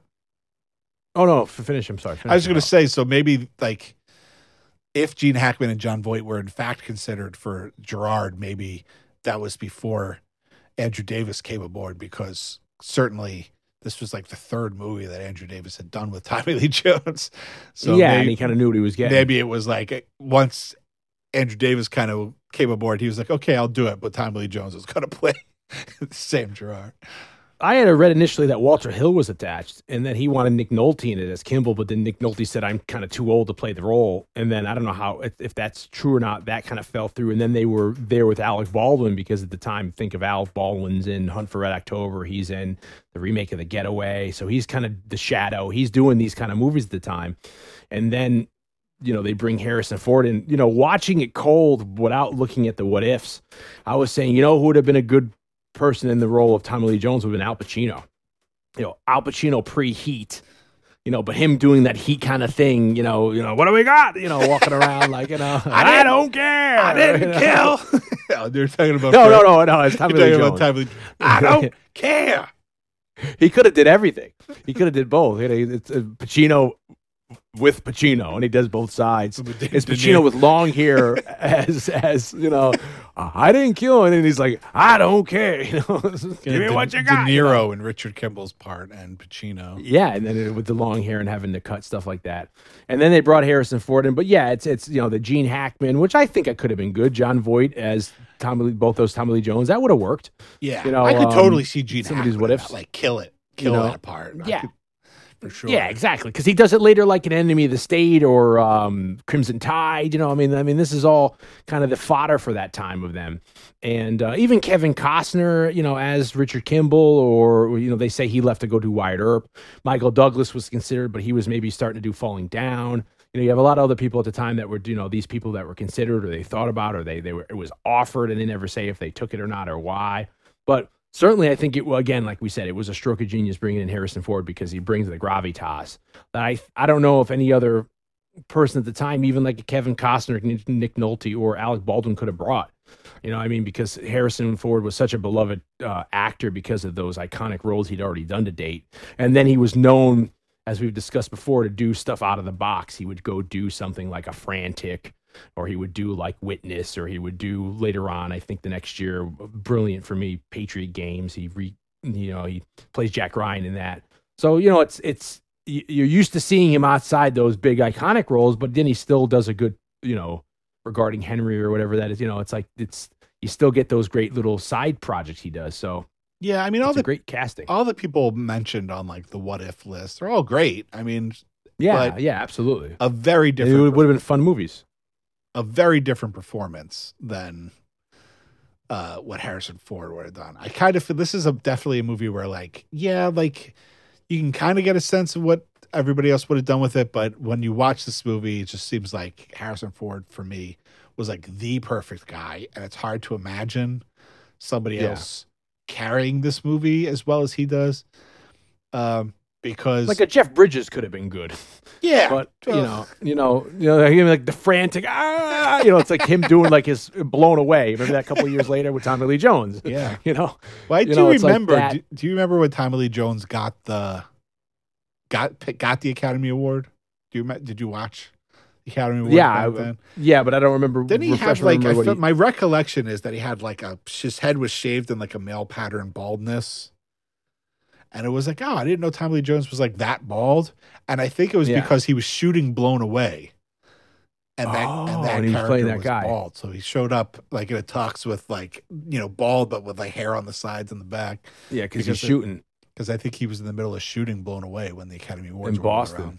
Well, that's funny you say that, because it's like Harrison Ford talks about one of the reasons, of course, that he was looking for a role like this is because he wanted to look different. He wanted to not, we talked about that with, I think in Blade Runner, he talks about he was looking to do a movie that didn't have him in a fedora like he had seen on Indiana Jones. So he's always looking to try to change his image as much as he can. So he wanted to have a movie where he can grow his beard out. And, he has the beard at the beginning of this movie.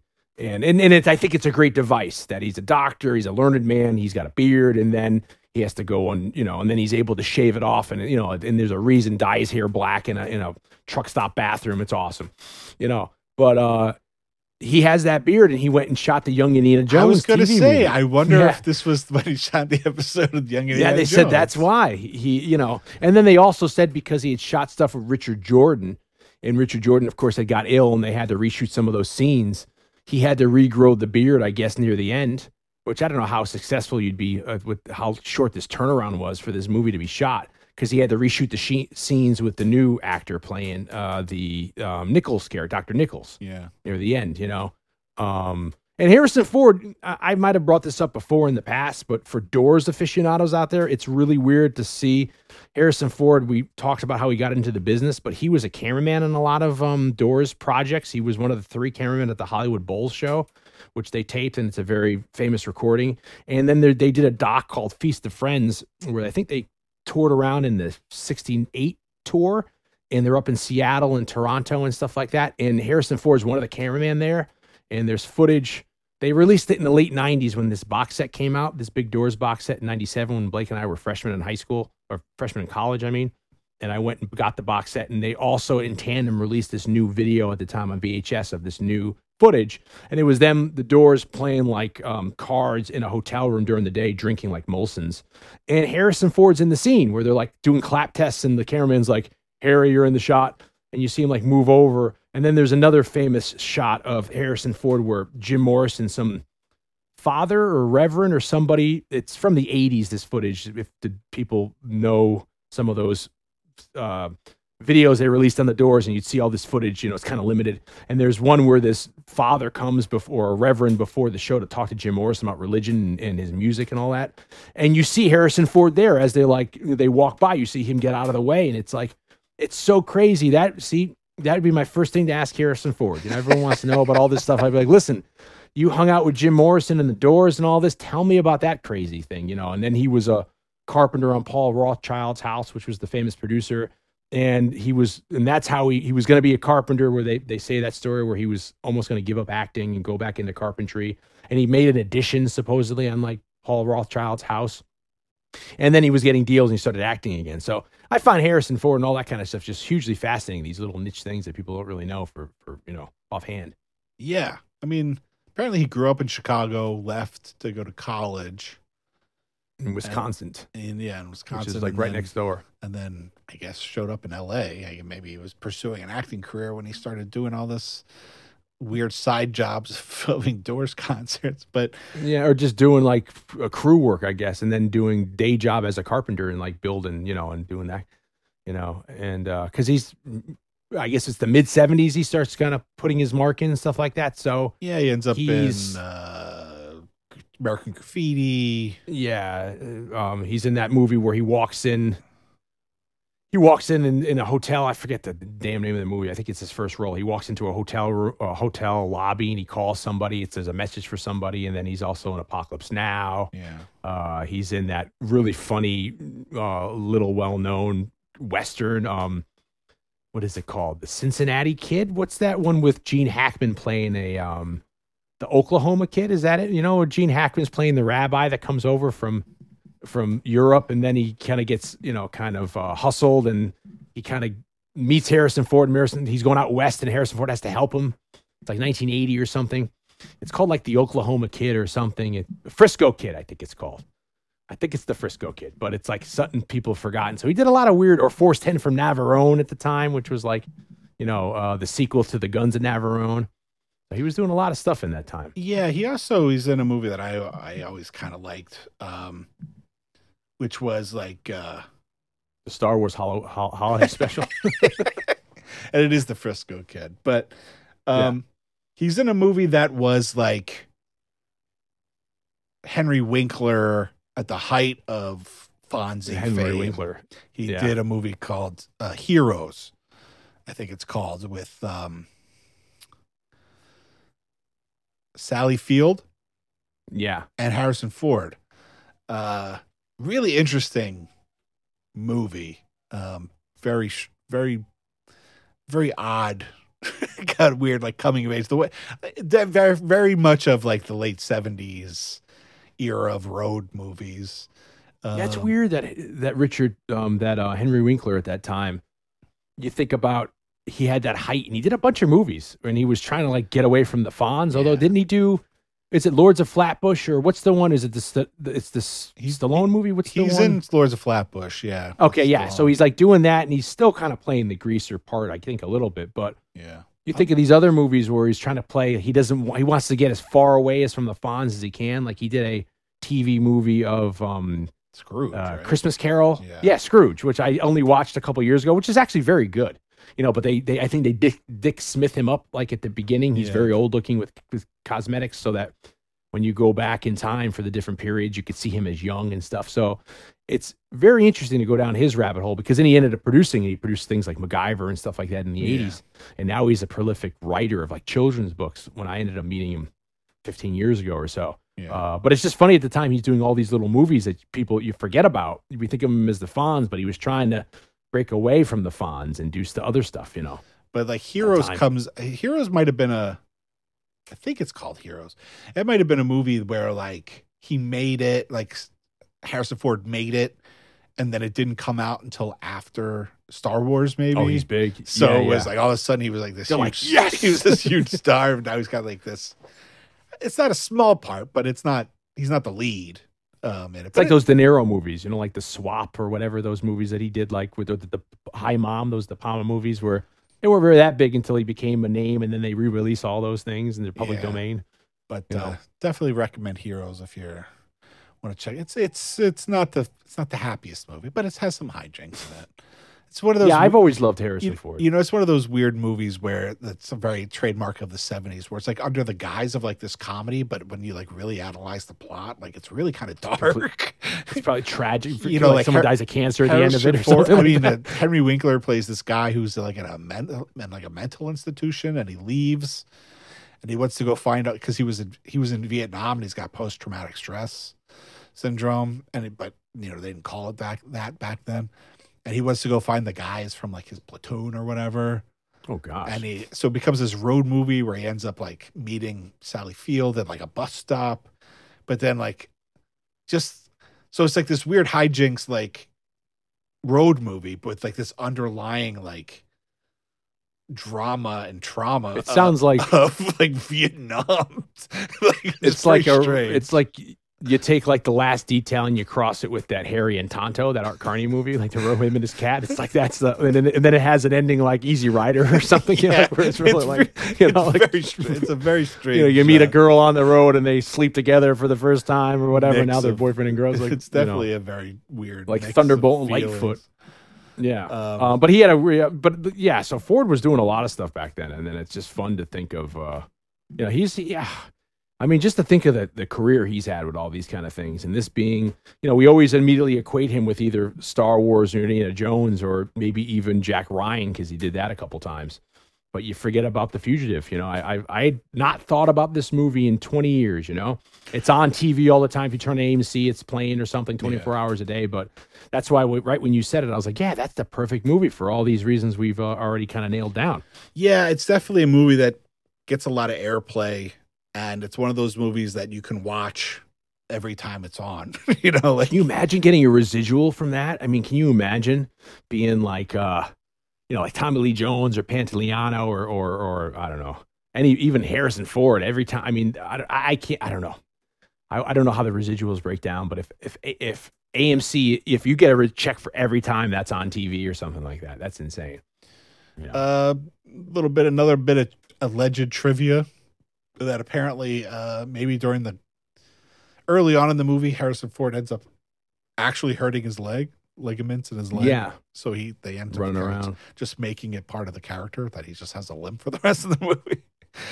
He's always notorious for hurting himself. He hurt his back doing Temple of Doom. He's always, I mean, and I guess it's because he's always physical. And it's weird watching this. It's like it's never been more apparent to me seeing the Harrison Ford shtick, where he's like, or where he's waving his hands at you, or he points a certain way, where he's like, you fight, it's like he has, or he's like, huh, and he looks really like, oh my God, am I gonna be able to make it? And I'm not in any way. This is all visual. This is all visual stuff that you do. It's all he can't see. Blake can only see me doing it. It's all for my benefit. It's like him running around looking frantic or worried, or the half smile. You see a lot in Han Solo, or like him putting that hand up. You find the killer who killed my wife, and it's like you really see the full Harrison Ford persona and his acting style come across in this movie. He's very physical. He's always doing like a lot of his own stunts and stuff like that. So of course he's going to end up getting hurt and messing himself up in these situations. Yeah, I mean, I think he's even like in the stairs, like wrestling with the one-armed man down the stairs and stuff. I think he did that. Yeah.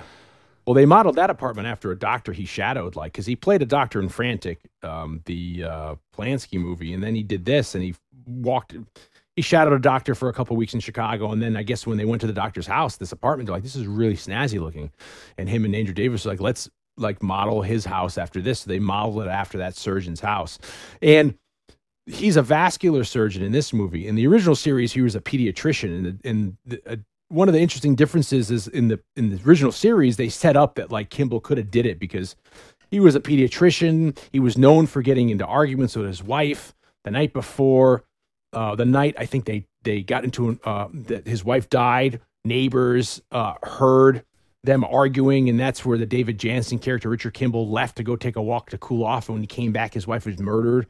In this movie, the Harrison Ford movie, he's a vascular surgeon. Little different. I like that he's like a really fancy surgeon as opposed to just a day-to-day pediatrician. Not to knock pediatricians, no. And that it's a surprise because I remember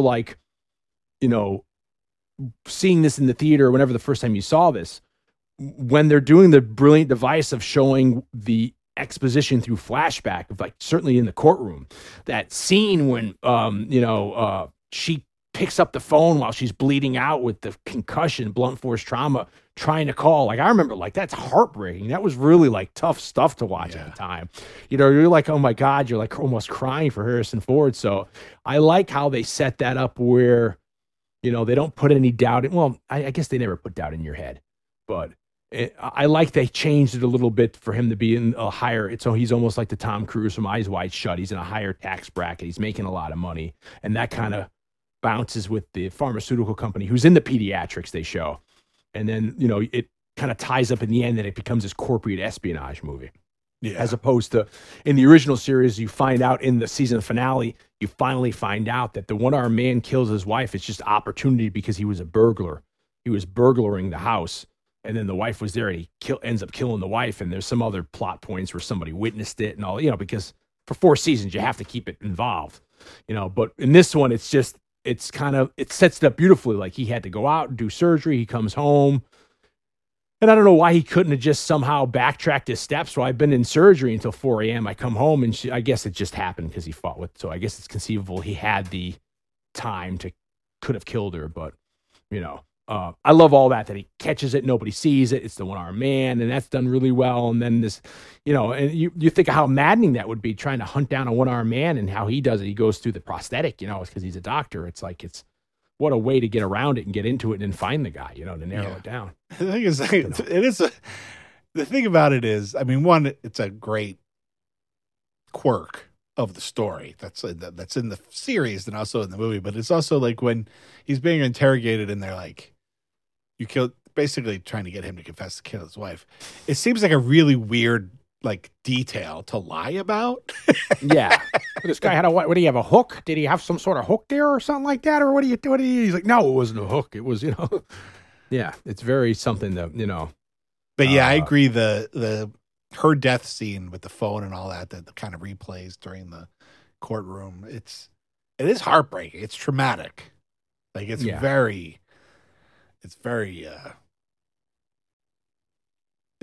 troubling. It's rough. Like it's disturbing. It's a rough scene. Yeah. Of course, 1998 had the spinoff U.S. Marshals, which I think I did see at the movies, but I think it's. I might have saw it with you. We might have saw it. Yeah, maybe we saw that together. Because I remember seeing that, and I haven't really seen it since. I remember liking it when I saw it, but I didn't realize someone had pointed out to me that there's the big sequence where Wesley Snipes is jumping off a building and he jumps onto a train. That's at 125th Street and Park Avenue. That's at the 125th Metro North Station. So he gets on a building and does that leap and swings and jumps onto a train heading out to up north of the Bronx and Westchester.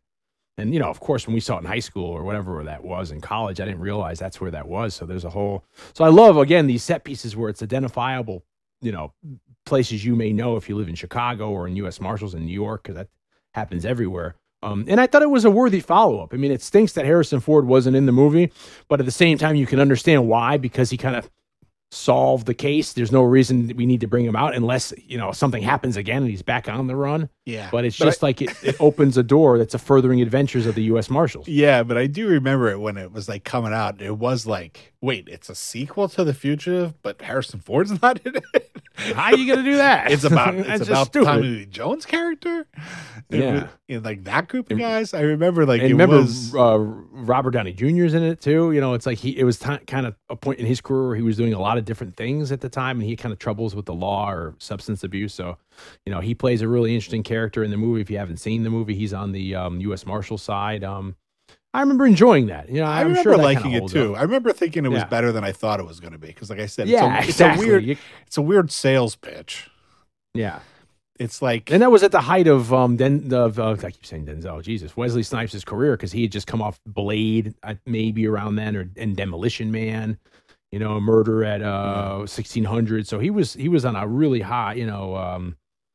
Passenger 57, you know, he was a really bankable star at that time as well. Yeah, I mean, it's the equivalent of like after Raiders of the Lost Ark, they were like, we're going to do a sequel to Raiders of the Lost Ark, but it's going to be about like Sala or whatever Indy. You wouldn't have or even Marcus. Even Marcus Brody. Hello, anybody? It's going to be about Marcus Brody. You're like, wait, what? Getting lost in his museum, you know. But yeah, so they did a sequel out of it. They did a sequel. Apparently, there was an Indian remake called Nir Namyan, which is I guess the direct English translation is Determination. In 2000, they kind of did a new series of it, starring Tim Daly as Richard Kimball. And Stephen Lang's in that as well. Stephen Lang's the one-armed man. Stephen Lang from Tombstone and from the Avatar movies. And, you know, I love Stephen Lang. Yeah. Yeah, he's great. He's a fantastic actor. Really intense. Yeah, absolutely. Absolutely. A lot of Michael Mann stuff as well. I think it was only on for like a season. I think they might have it on YouTube. I didn't have time to watch any of it before. And since it got canceled, there's a big cliffhanger. You don't know what's going to happen. You know, they never got the resolved. It was one of these things where like I was going to start watching it and I was like, I'm going to start confusing things in the movie with this. So you don't want to. So I didn't want to watch it. And then there was recently, like 2020, there was like another kind of remake television show with I think Kiefer Sutherland was the Tommy Lee Jones character, except for they're different characters. It's not. Oh, I've seen that series. That's what that is. Yeah. I haven't seen it, but I've seen. It's called The Fugitive, and it's basically like the same idea, like, but it's not Dr. Richard Kimball and Sam Jordan. It's like another fugitive story that's kind of based on this. And the other thing I would say is that apparently in the Great Smoky Mountain Railroad in Dillsboro, North Carolina, that the train crash is a tourist attraction now, and that I think we got to go. I think you and I definitely need to make this pilgrimage because one of the engines they used, they took out the engine of one of the standard diesel trains when it collided, and I guess you can go look at the wreckage of that train, and you can look at the wreckage of the bus, and the engine pushing everything is still in operation, and now it pulls or pushes a dinner car, so you can get on this like line. And you can go back and forth and have dinner. And then as you go, they may pass by an area where they have the rotting bus. You know, they have this locomotive still that's there. And there might, they said once when the movie came out, the Hilton Hotel where they shot the climax scenes were giving tours as well of areas in the hotel where they shot the movie. I don't know if they bring people to the roof or they brought it to like certain areas, So I think this is right up our alley. We should freaking take that dinner car, have dinner, and go, take some pictures and do a podcast on if we live in that area. Dion and I have experience on derailed engine cars.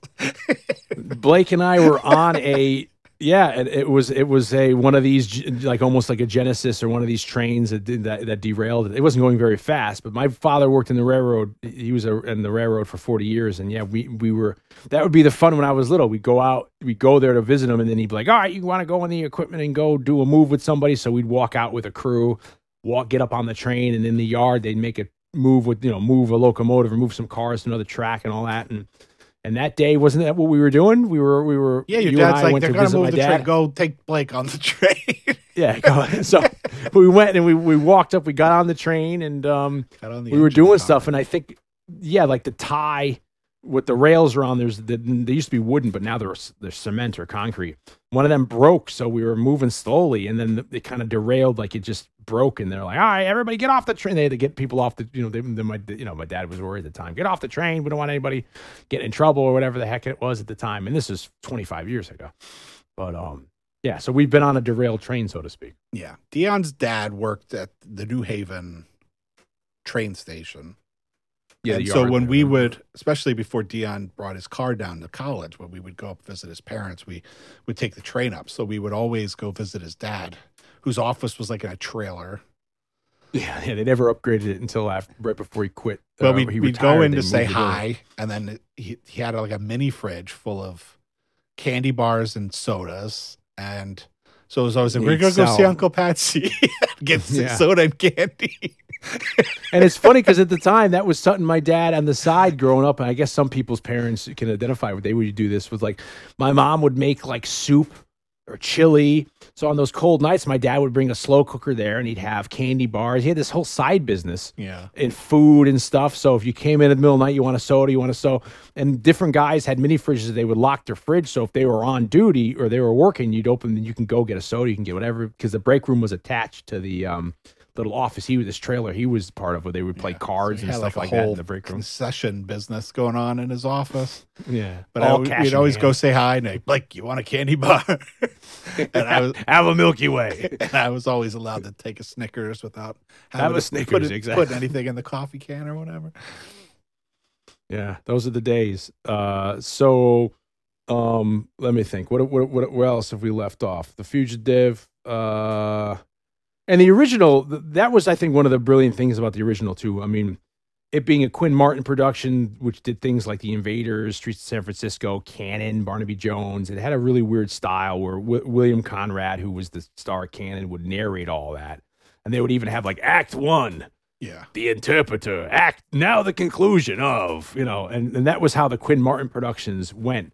And this was the first time people saw a show like this, where a person who's running from the law, who's innocent, and it gave, and before a time of where you couldn't record, like you didn't have a VCR or kind of like a DVR, you couldn't record the show. So that's why a lot of these shows were anthologies. So to have a show be something where they dared you had to tune in week to week because you might miss something in the overall plot of him clearing his name, that was highly exciting for people. And this is another show I've talked about, I think, on the last podcast, how I was loving the Naked City recently.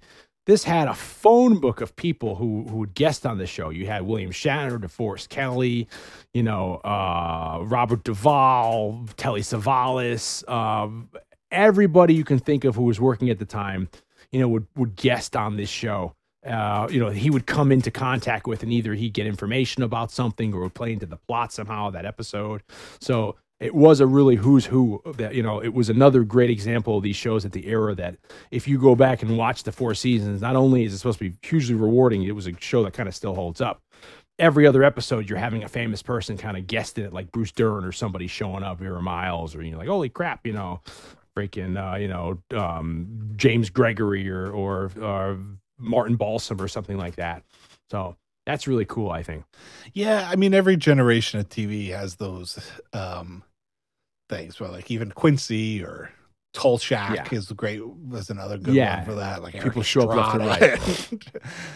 That was just on last week, that episode. That was great, that Eric Estrada episode. That Eric Estrada episode's a good one. Or when we did years ago, we did the 77? That Spider-Man series, and I think it was like Ted Danson was in it. Ted Danson, what's his face from oh my god, I forget his name, from Barnaby. He's from the Iker Sanction. He was in the bad guy. Yeah, that guy. Yeah, the bad guy. I love him, and he was in Night Gallery, Dark Shadows, and I forget his darn name, but he's a fantastic actor. He's in Rocky. He's like the ring announcer, or like the promoter in Rocky. Yeah, and his name. How would you like to go? He's the guy that offers Rocky the fight against Apollo in that scene where he's like brings his card. He's like, I won't take no. Rocky thinks he's going there for like a sparring job. He's like, I won't take no cheap shots or nothing. He's like, no, Rocky, I don't think you get it. How would you like to fight Apollo Creed for the champion?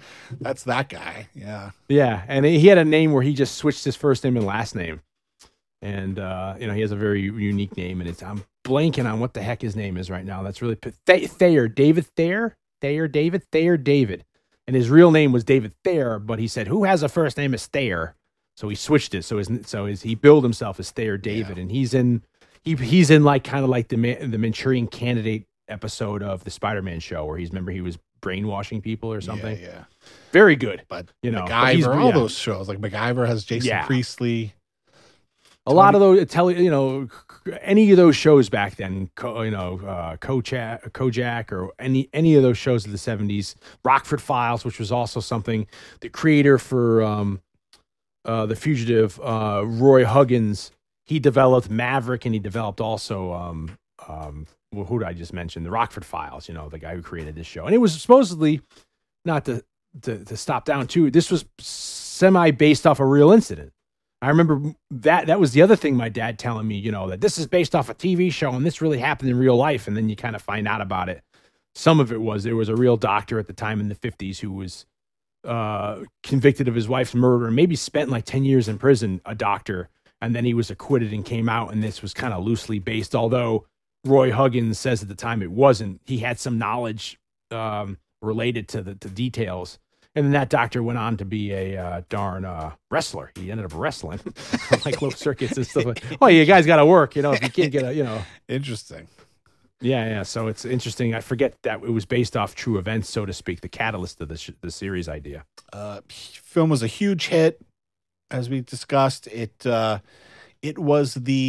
reportedly was the first U.S. movie to be screened in China for decades. In like 40 years, yeah. After the country lifted its restrictions on foreign movies, this was like the first U.S. movie to be screened. And you can see why it works. I mean, it has a lot of set pieces, sequences that don't need a lot of dialogue, you know what I mean? And there's a lot of, very simple, you can understand what's happening or what's going on and what the stakes are. And that's another thing too.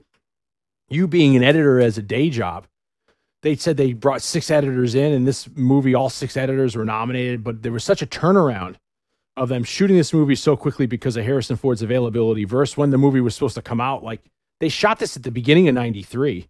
And it comes out like in August of 93. So there was like this 6 weeks or something like that to shoot the whole movie. And that's the reason why a lot of it where they're like rewriting on the set that day and they're getting things really kind of guerrilla styling and stuff. And then at the same time, they're processing all that footage. They're sending it. They're using Avids at the time to kind of edit and assemble, which was kind of a new technology, using it digitally as opposed to using linear actual cutting, splicing on a Moviola or a Steenbeck.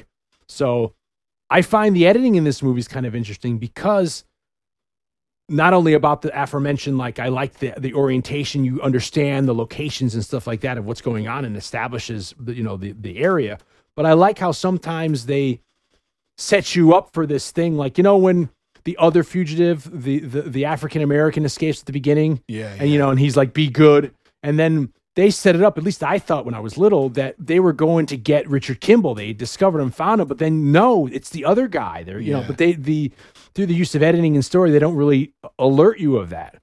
and you think they're busting into this great sequence in this old rundown kind of house in Chicago around like stuff that they've been taken down for eminent domain or whatever. They go into this old house and there's this great steady cam, like, docked, like almost like Cops, the show, shot of them going through. And then you find out, oh, it's not Richard Kimball they're going after. It's the other guy that got away. Yeah. So I find the editing in this is very good in that, they kind of like sometimes misleads you in a way that doesn't piss you off, but you just like, oh. Yeah. And also, like you said, it was apparently done so efficiently with so many editors that didn't they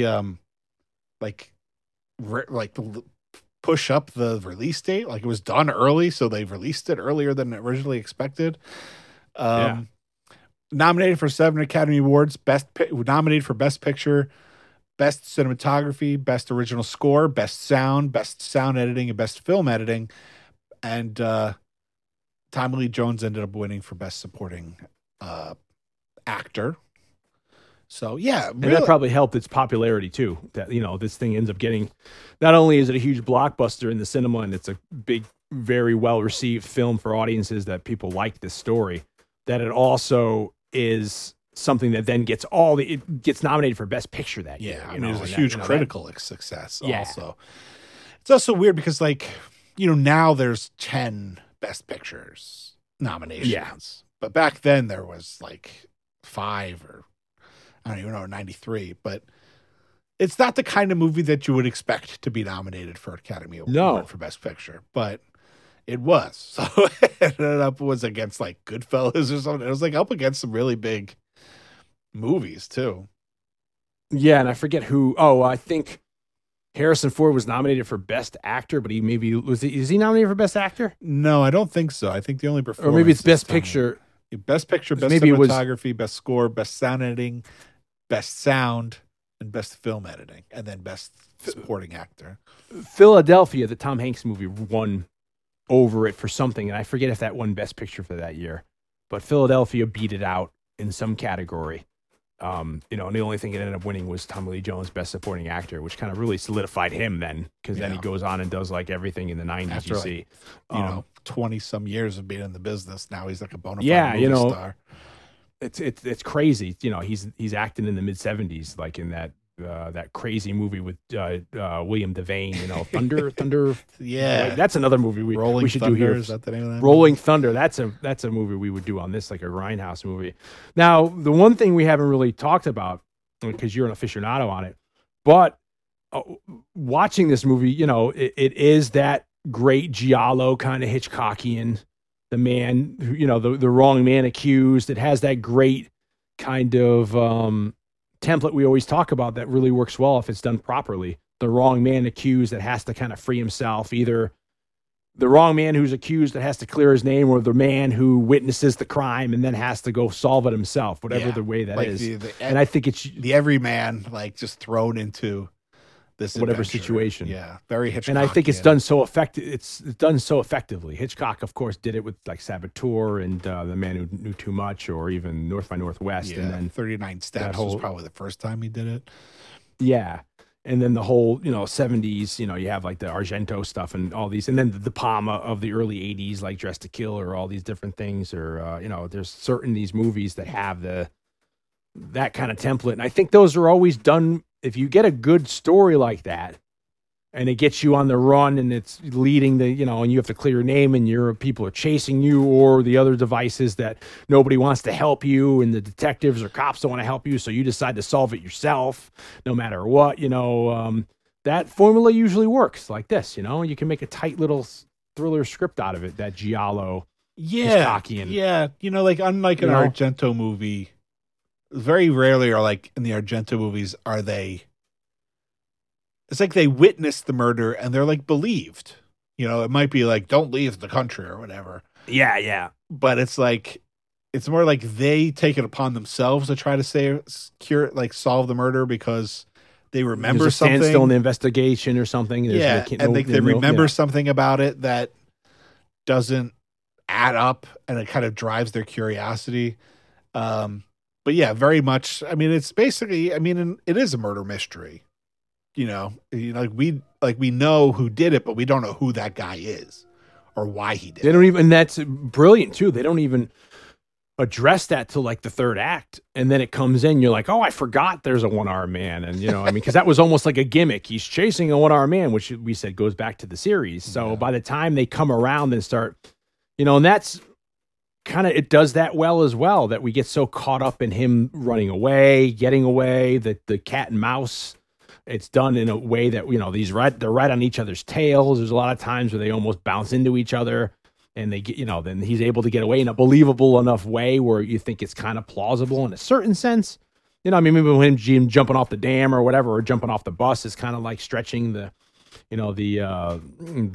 realm of possibility there.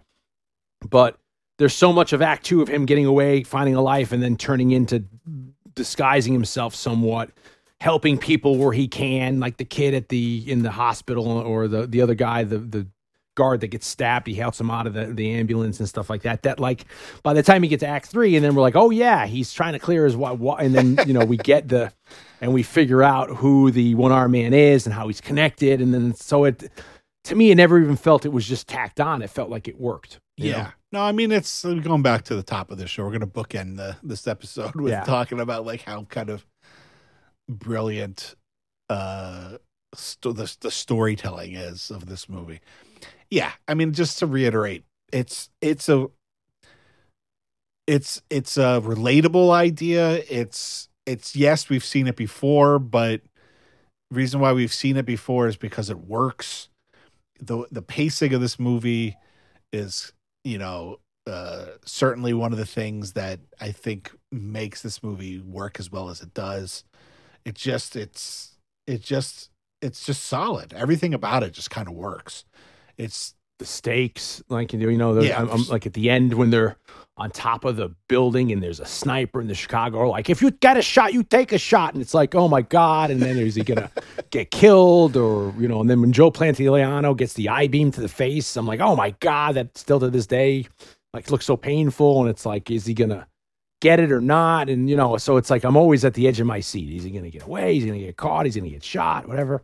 Yeah. It's just, it's just one of those things where everything kind of came together. And even in researching and the discussion we had today, like, it seems like everybody that made it, it's kind of surprised that everything came together kind of as well as it did. Yeah. And it's a real kind of, kind of credit to Andrew Davis for being able to kind of pull all these elements together, knowing when to collaborate and how to collaborate. Harrison Ford was apparently very involved, obviously, with the script, since they were kind of rewriting it on set, more than probably most kind of leads are in terms of the creative input that he had and the formation of the story. And it's just a wonderful... And his relationship with Tommy Lee Jones probably too, so that's why he let Tommy Lee Jones kind of reword some of that, because I think that line, "I don't care," wasn't even supposed to be the original line. He was supposed to say something else. "That's not my job," or something. And Tommy Lee Jones, like, I wouldn't say that. And there was kind of an argument, and he kind of says that, "I don't care." And that's kind of the iconic line that, remember, along with the bus, you'd see in the trailer, "I didn't kill my wife. I don't care." It's like, that was the... I think it was originally a really big line. I think originally Harrison Ford was saying, he said, "I love you." And then Tommy Lee Jones goes, "I know." I know. I think that's originally how that scene went. Yeah. And then Tommy Lee's like, I don't know if this is going to be or Daniel Roebuck puts his hand up and says, "Do you think this is right?" Yeah, I don't know if that's what we're going Far be it for me to intervene here, but I just wanted to say, and it just, again, it holds up, right? I mean, after 30 years, this is the anniversary that it's a good, fast-paced, edge-of-your-seat thriller. It's almost like a perfect script. It's not really surprising. Dated. It's not really dated at all, other than like the cell phones. Yeah, the tech, right? Yeah. Of him, even at the end, it's like he has the cell phone in the car, and he's talking, and then at the end of the movie, they bookend it where he's like, Tommy Lee Jones is like, "Nichols borrowed your car. That's how we get the call." And then, see Harrison Ford like, "Oh, of course." And the audience is like, "Oh, of course. That's how the call. He called the one-armed man in his house." You know what I mean? So it's like, oh, everything works. It's like, yeah. These little subtleties. For the kids today, back before we all had cell phones, some people had cars in their phones in their cars. Yeah, it was like a brick. It was like a suitcase you'd go bring in and bring out like that. Or him even using the landline. You know, Chicago Bell, Ma Bell, you see like all those old things of, you know, they're sending a fax and they, you know, wait for the fax to come over and all this stuff. Or, you know, it's just all these great little plot points. Yeah. It's just solid. We've done like, you know, obviously there's not a clock in the same way as something like Taken or Back to the Future, but there is because he's being chased so much. You know what I mean? Like, it's not like you got 48, you don't need 48 hours, but you're just waiting that like he's running out of time. I mean, even the scene where he rents the apartment from the Eastern Europeans and he's in the basement, there's again, the police clever use of deception. The police come, you think he's getting raided, and they're raiding the son, the older son, the adult son of the house that's porn, child porn or whatever. Yeah, something. But it's like, again, it's like not savory, but it's something else. He's on Pornhub or something looking around in 93. But it's even like that again. It's a use of like, you know, you don't, they purposely leave out information to make the audience think one thing, and then they switch around by adding another content. It is kind of like a brilliant sleight of hand that's happening throughout the movie. In these kinds of scenes. And I think that helps because it leaves the audience on the edge. They don't know what's going to happen next. You don't know, and that's again keeping you interested and you're not getting bored, and you're staying along with the ride. Because this could have been a very boring movie. It could have been all just exposition, you know. But it just the action is great. Like we said, like the strategically placing like important action suspense sequences throughout the movie keep your attention. Just the pacing is great. Everything about it just kind of works. I'm glad we did it. I don't even think this was in, you know, we have a list of all the movies that we would talk about doing when we were doing the show more regularly, and then people on Facebook or Twitter would say like, hey, you guys should do this, and then we'd put it on the list. We had like this massive list of movies that we would occasionally check things off of, and we would look at to say, what should we do? And I don't even know if this was ever on the list. Like, I don't know if we ever thought about doing this. No, it just was something like, it was a big part of our childhood, but it was just something like, you know, until you mentioned, like, duh, that's a great idea. It's like, everyone's going to remember this who was around back then. You know, I mean, and then you think of the influence where, of course, we haven't talked about, but, you know, his Tommy Lee Jones's monologue that everyone used to say for 3 years, you'd always hear like that, you know, we're looking for our future Rich Kimball, odd house, round house, 10 house in the area.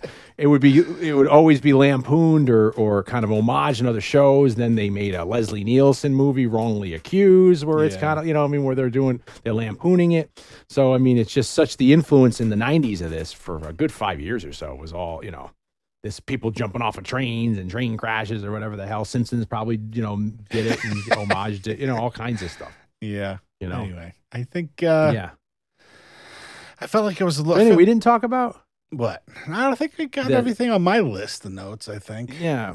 I just I don't know. I feel a little rusty. Like I feel like Well, maybe that's what I'm feeling too. We're like a little all over the place.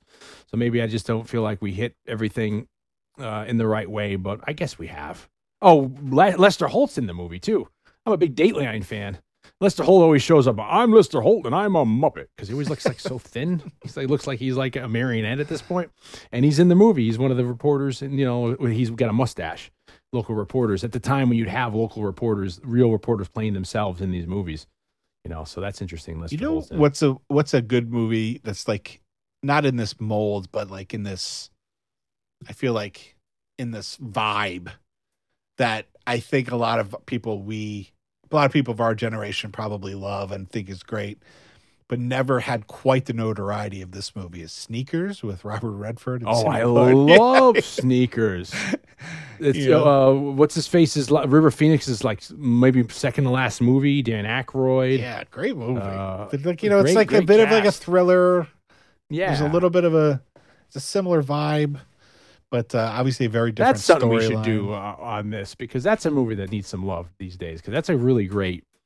It seems like that's a movie that was like, you know, the best minds in Hollywood got together and 4 of them created that movie, because there's so many like left-hand turns, and I haven't seen it since it came out, but I remember really liking it the several times I saw it back then. I think I watched it in early COVID, so maybe like sometime in 2020 I rewatched it, and It holds up. It's very weird. I mean, not in like surreal or anything, but it's just like when you watch it, it's like you're like, what an odd move, like what an odd concept for a movie. Like it's kind of like unlike any other movie in its like kind of like its narrative and stuff. And so it's almost like almost the conversation too. You know that Gene Hackman. It's like such an odd topic to have a movie centered around. Yeah, like it's like what a weird story to tell, but it's almost really well. It's like people who, it's like analysts. I forget if they're CIA or what. It's like people who were in that job were the ones who came up with the story to tell about it. Yeah. Like, hey, what about doing this? Yeah. How is it dated in the sense of technology? Because a lot of the stuff is, early 90s. So, I mean, obviously the computers look weird and it's and like the device, the MacGuffin of the movie is hidden in like an answering machine. I don't know if you remember that part of the movie. No, I don't. Maybe vaguely. So, I remember him like the blind. Remember he's going in the trunk and and then he's able to retrace his entire steps by just remembering in sequence what he heard. Which I wouldn't have been able to be any help in that sense. I always remember that. But I mean, like the tech is, I mean, obviously not the way it looks, but like the idea of what the technology is doing is kind of ahead of its time. So in that sense, it kind of dates well. But the actual like physical like technology of the computers and like you said, like the DOS screens and stuff like that stuff is dated, but that doesn't mean anything. The dialing up the Prodigy, Yeah. Anyway, I just felt like for some reason I felt like that's another movie that would be a great double feature with this movie. It would be Sneakers Fugitive double feature. Yeah. Remember that movie that came out I never saw with one of the Baldwin brothers, and he's handcuffed to Lawrence Fishburne? Oh, was that Stephen Baldwin? Yeah, and it's called like Run or Fled. It's like one word. I feel like that'll be a good double feature with this. And that's kind of a remake of that Sidney Poitier and Tony Curtis, right? Tony Curtis movie, which is very famous. The Defiant Ones, I think that's called. But yeah, that'd be cool. Seeing maybe it's called Fled, early '90s kind of or mid '90s kind of a vibe. But this was fun to do because it's fun doing a Harrison Ford that isn't. I would love at some point to cover the other Indiana Jones movies and the other Star Wars movies and maybe even like a Jack Ryan. But it's fun to do something out of Harrison Ford's catalog that isn't attached to those movies. And I'm sure there's others if we looked at his catalog. Yeah. But it's fun to, do something that's interesting. Air Force that's not a throwaway. I love Air Force. You get off my plane. Saw that in the theater. We might have saw that together, I think. Yeah, I might have saw that in the theater with you in 98 or whenever that was. You'll come with Commuson's case is a good negotiator. He just bought you another 2 hours. God bless Gary Oldman. Good movie here. I'm glad we did it. It's fun. I hope this gets people to go back and talk about it. And we can book in this podcast by saying, since you brought up at the beginning the Three Kings, we do get B.B. King is playing in the background of that bar. The thrill is gone while he's on the phone. So there we go. That's the reason why we brought that up, because BB's on in the background of that real bar. So very, very cool. Good old BB. The thrill is gone. I can't hit those highs anymore as I used to. Yes, this was fun. Good times. God bless Richard Jordan. I would love to see all the footage if they ever, his last role or whatever come out, if they did a special edition, or if there's stuff on the cutting room floor. Maybe in another 100 years, that'll be the next thingy. Just release all the footage you have on a movie to get people to buy it again. Yeah. In the digital age, you can just digitize it all and then have all the, because people are used to, it's like listening to a bootleg. People are used to seeing work prints and stuff like that. Who cares? It's also interesting to see the early roles of Julianne Moore. She's in Isn't she in Universal Soldier also? Is she? She's in Tales Is she the romantic lead? Tales from the Dark Side, the movie, which we did on the show. Which we did on here, and which the opening sequence with her is done in my hometown of Bronxville here. In the opening credits, she's driving around the little village there. And she's in a whole crap load of stuff at the beginning, And she used to be like pantsless. You'd always see like, it's not some sort of nudity. It's not Julianne Moore, but she is in something. One of those kinds of movies. Maybe it's one of those Stallone movies. Yeah, maybe at the time. Like Assassin or something. Maybe she's an assassin. She might be an assassin. Yeah, she might be an assassin. I was thinking maybe. Supposedly, this role got her Jurassic Park 2, supposedly. Spielberg saw this, liked her, and then gave her Jurassic Park 2. So she was blown up at that time because she's in Shortcuts, she's in The Big Lebowski, she's in a whole bunch of stuff at that time. You know, I bumped into her in a green room once, and she's really short. Yeah, I was like, hi, Julianne Moore. Little petite girl. Yeah, well, there was that freshman year, you and I, we're going down the alley now.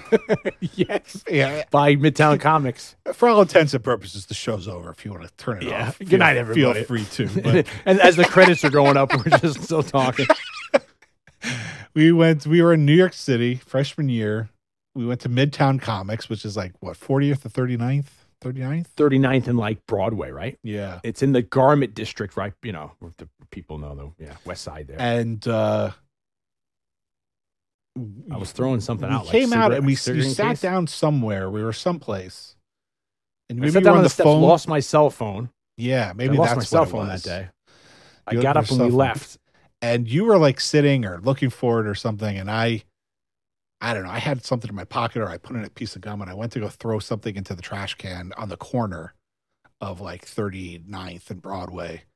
And as I was throwing something into the trash, like this hand came in and dropped like a newspaper into the trash. And I just looked up at who it was and it was Julianne Moore. Yeah. And I had like, I recognized her, but at that point, this was like 97, 98. Yeah. Or maybe, you know, it was like whenever. It was after Boogie Nights, maybe, but I don't know if it was like after, right around the time of Big Lebowski, maybe. And well, we knew who she was because you were like, "Hey, it's Julianne Moore." But I didn't know. I didn't know her name. And I looked up and I saw her, so I recognized her. And I don't know. I said hi. And she kind of smiled and said hi, and then she walked away. And then I came back. I said, you know that the redhead woman from like Boogie Nights and Big Lebowski? And I think you were like, you mean Julianne Moore? I was like, yeah, her. I was like, I just saw her on the corner. And you ran over there just to see if you could catch a glimpse of her, but she had gone into the crowd. Yeah, I was always a big fan of hers. I just remember thinking like her eyelashes were like blonde or something. Like her eyelashes were really light. Like when she's in a movie, actually, they put makeup on, so it looked dark. Yeah. But I looked up and I saw it and I was like, hi. And she's like, hi. That was my I walked into her in a green room and it was like, she wasn't supposed to be in the green room. And I walked in with her, like, holy crap. And she's like, only like 5, I don't know. I have no concept of height, but she was like 5'3" or 5'4". And she was also she didn't have her shoes on. She was like in her socks or something, because I think she might have been changing to leave. You know, she did the appearance or whatever. So she had no shoes on, so she was even shorter. And I was like, holy crap, hi, excuse me. You know, loved you in Boogie Nights. Loved you in Shortcuts. You were great in Tales from the Dark Side. I loved you in Tales from the Dark Side, the movie. And then we have the Harrison Ford story. Remember where Harrison Ford, which we told that. Yeah, I was going to say, because I walked into him and on 72nd and Amsterdam, bumped into him. And that was go listen to it's either in Star Wars or Raiders of the Lost Ark. You can go listen. That's the holiday Star Wars holiday special. There's a Harrison Ford story, so go listen to those and you can hear that. Yeah, it's a way for us to. This was fun. Listen to the old stuff. Yeah, this was fun, and we always suggest for people to go back. And we get a lot of people who say they've been listening or they just came into us and they're going through the catalog, which is awesome. Yeah, it's a lot of people who are longtime listeners who go back to listen because we don't really do the show much for it anymore. But we do hear from new listeners who start from the beginning. Yeah, and binge it all. One long weekend. You know, it's a very long weekend. And we appreciate your time, everyone. Yeah. And we're still trying to do stuff. And I think we'll do another one before we know it. And, you know, we'll have a couple more out this year, which will be fun. So, and this was fun doing it. You know, it kind of gets us stretching again, getting those muscles, those tight muscles kind of like loose, you know. So it's fun. And, you know, we're always doing something. You can find both of us on Instagram and Facebook and Twitter, stuff like that and those things. And a good way to support us, we always say, is, you know, buy our content. I've got 2 books out. Blake's got 2 books out. If you go find us on Amazon or wherever, you know, books are sold, you can find stuff and you can get our books and stuff. And that's a good way. Make a great gift. Make a great gift for whoever you are or whoever you want to give it to. As John Pizzarelli would say, buy in bulk. Buy in bulk, yeah. And, you know, we're both working on stuff now, which, you know, we're getting down the road. That's always exciting. And I don't know. You think we'll do this probably before you know it, right? We'll get another one done probably by summertime. Do like a summer. I'll try. We can try. My summer's kind of, I was telling Dion before this, my summer's uncertain. I might be on the West Coast for a big chunk of the summer. So we might not be able to have a sleepover unless fly you out for a sleepover. We gotta fit it in before you leave, because then if you're gonna be out there, then we have to also think about the anniversary too. Yes, the anniversary. That's true. The anniversary episode might come late this year because we're gonna have to do a very, very big deep dive into something like we do Empire Strikes Back. You're like, oh, fuck, a lot of work. A lot of work. Oh God. Maybe another Indiana Jones. We do with some Raiders of the Lost Ark. We actually discussed the possible anniversary movie. But we're not going to. I don't recall now. My hair looks crazy. It looks like a wick. You got to go on one side. It looks good. It looks like you spent 4 hours in the makeup chair. It looks great. Unfortunately, you guys can't see it, but trust me, it's really strange at the moment. Well, it's bedhead. Thank you very much. It's late. Yeah, of course. It looks great. Yeah. So you had your ball cap on. You came off your baseball cap, your skull cap. You took it off, and now we're getting getting too old to stay up this late. So I know it's getting ridiculous. Can't even drink anymore. Ridiculous. Anyway, so thank you very much. Check us out on all the platforms. You can find Blake and I on social media. You can find the show wherever you usually get your podcasts. We're kind of there. Have a listen, questions, comments, concerns, hit us up. Check out our content. We have books you can buy and other stuff. Blake's got some stuff in the pipeline coming up, which will be fun. All kinds of good stuff, right? Yeah. So stay tuned. All things Score to Death at scoretodeath.com and on social media. And I guess that's going to do it for tonight.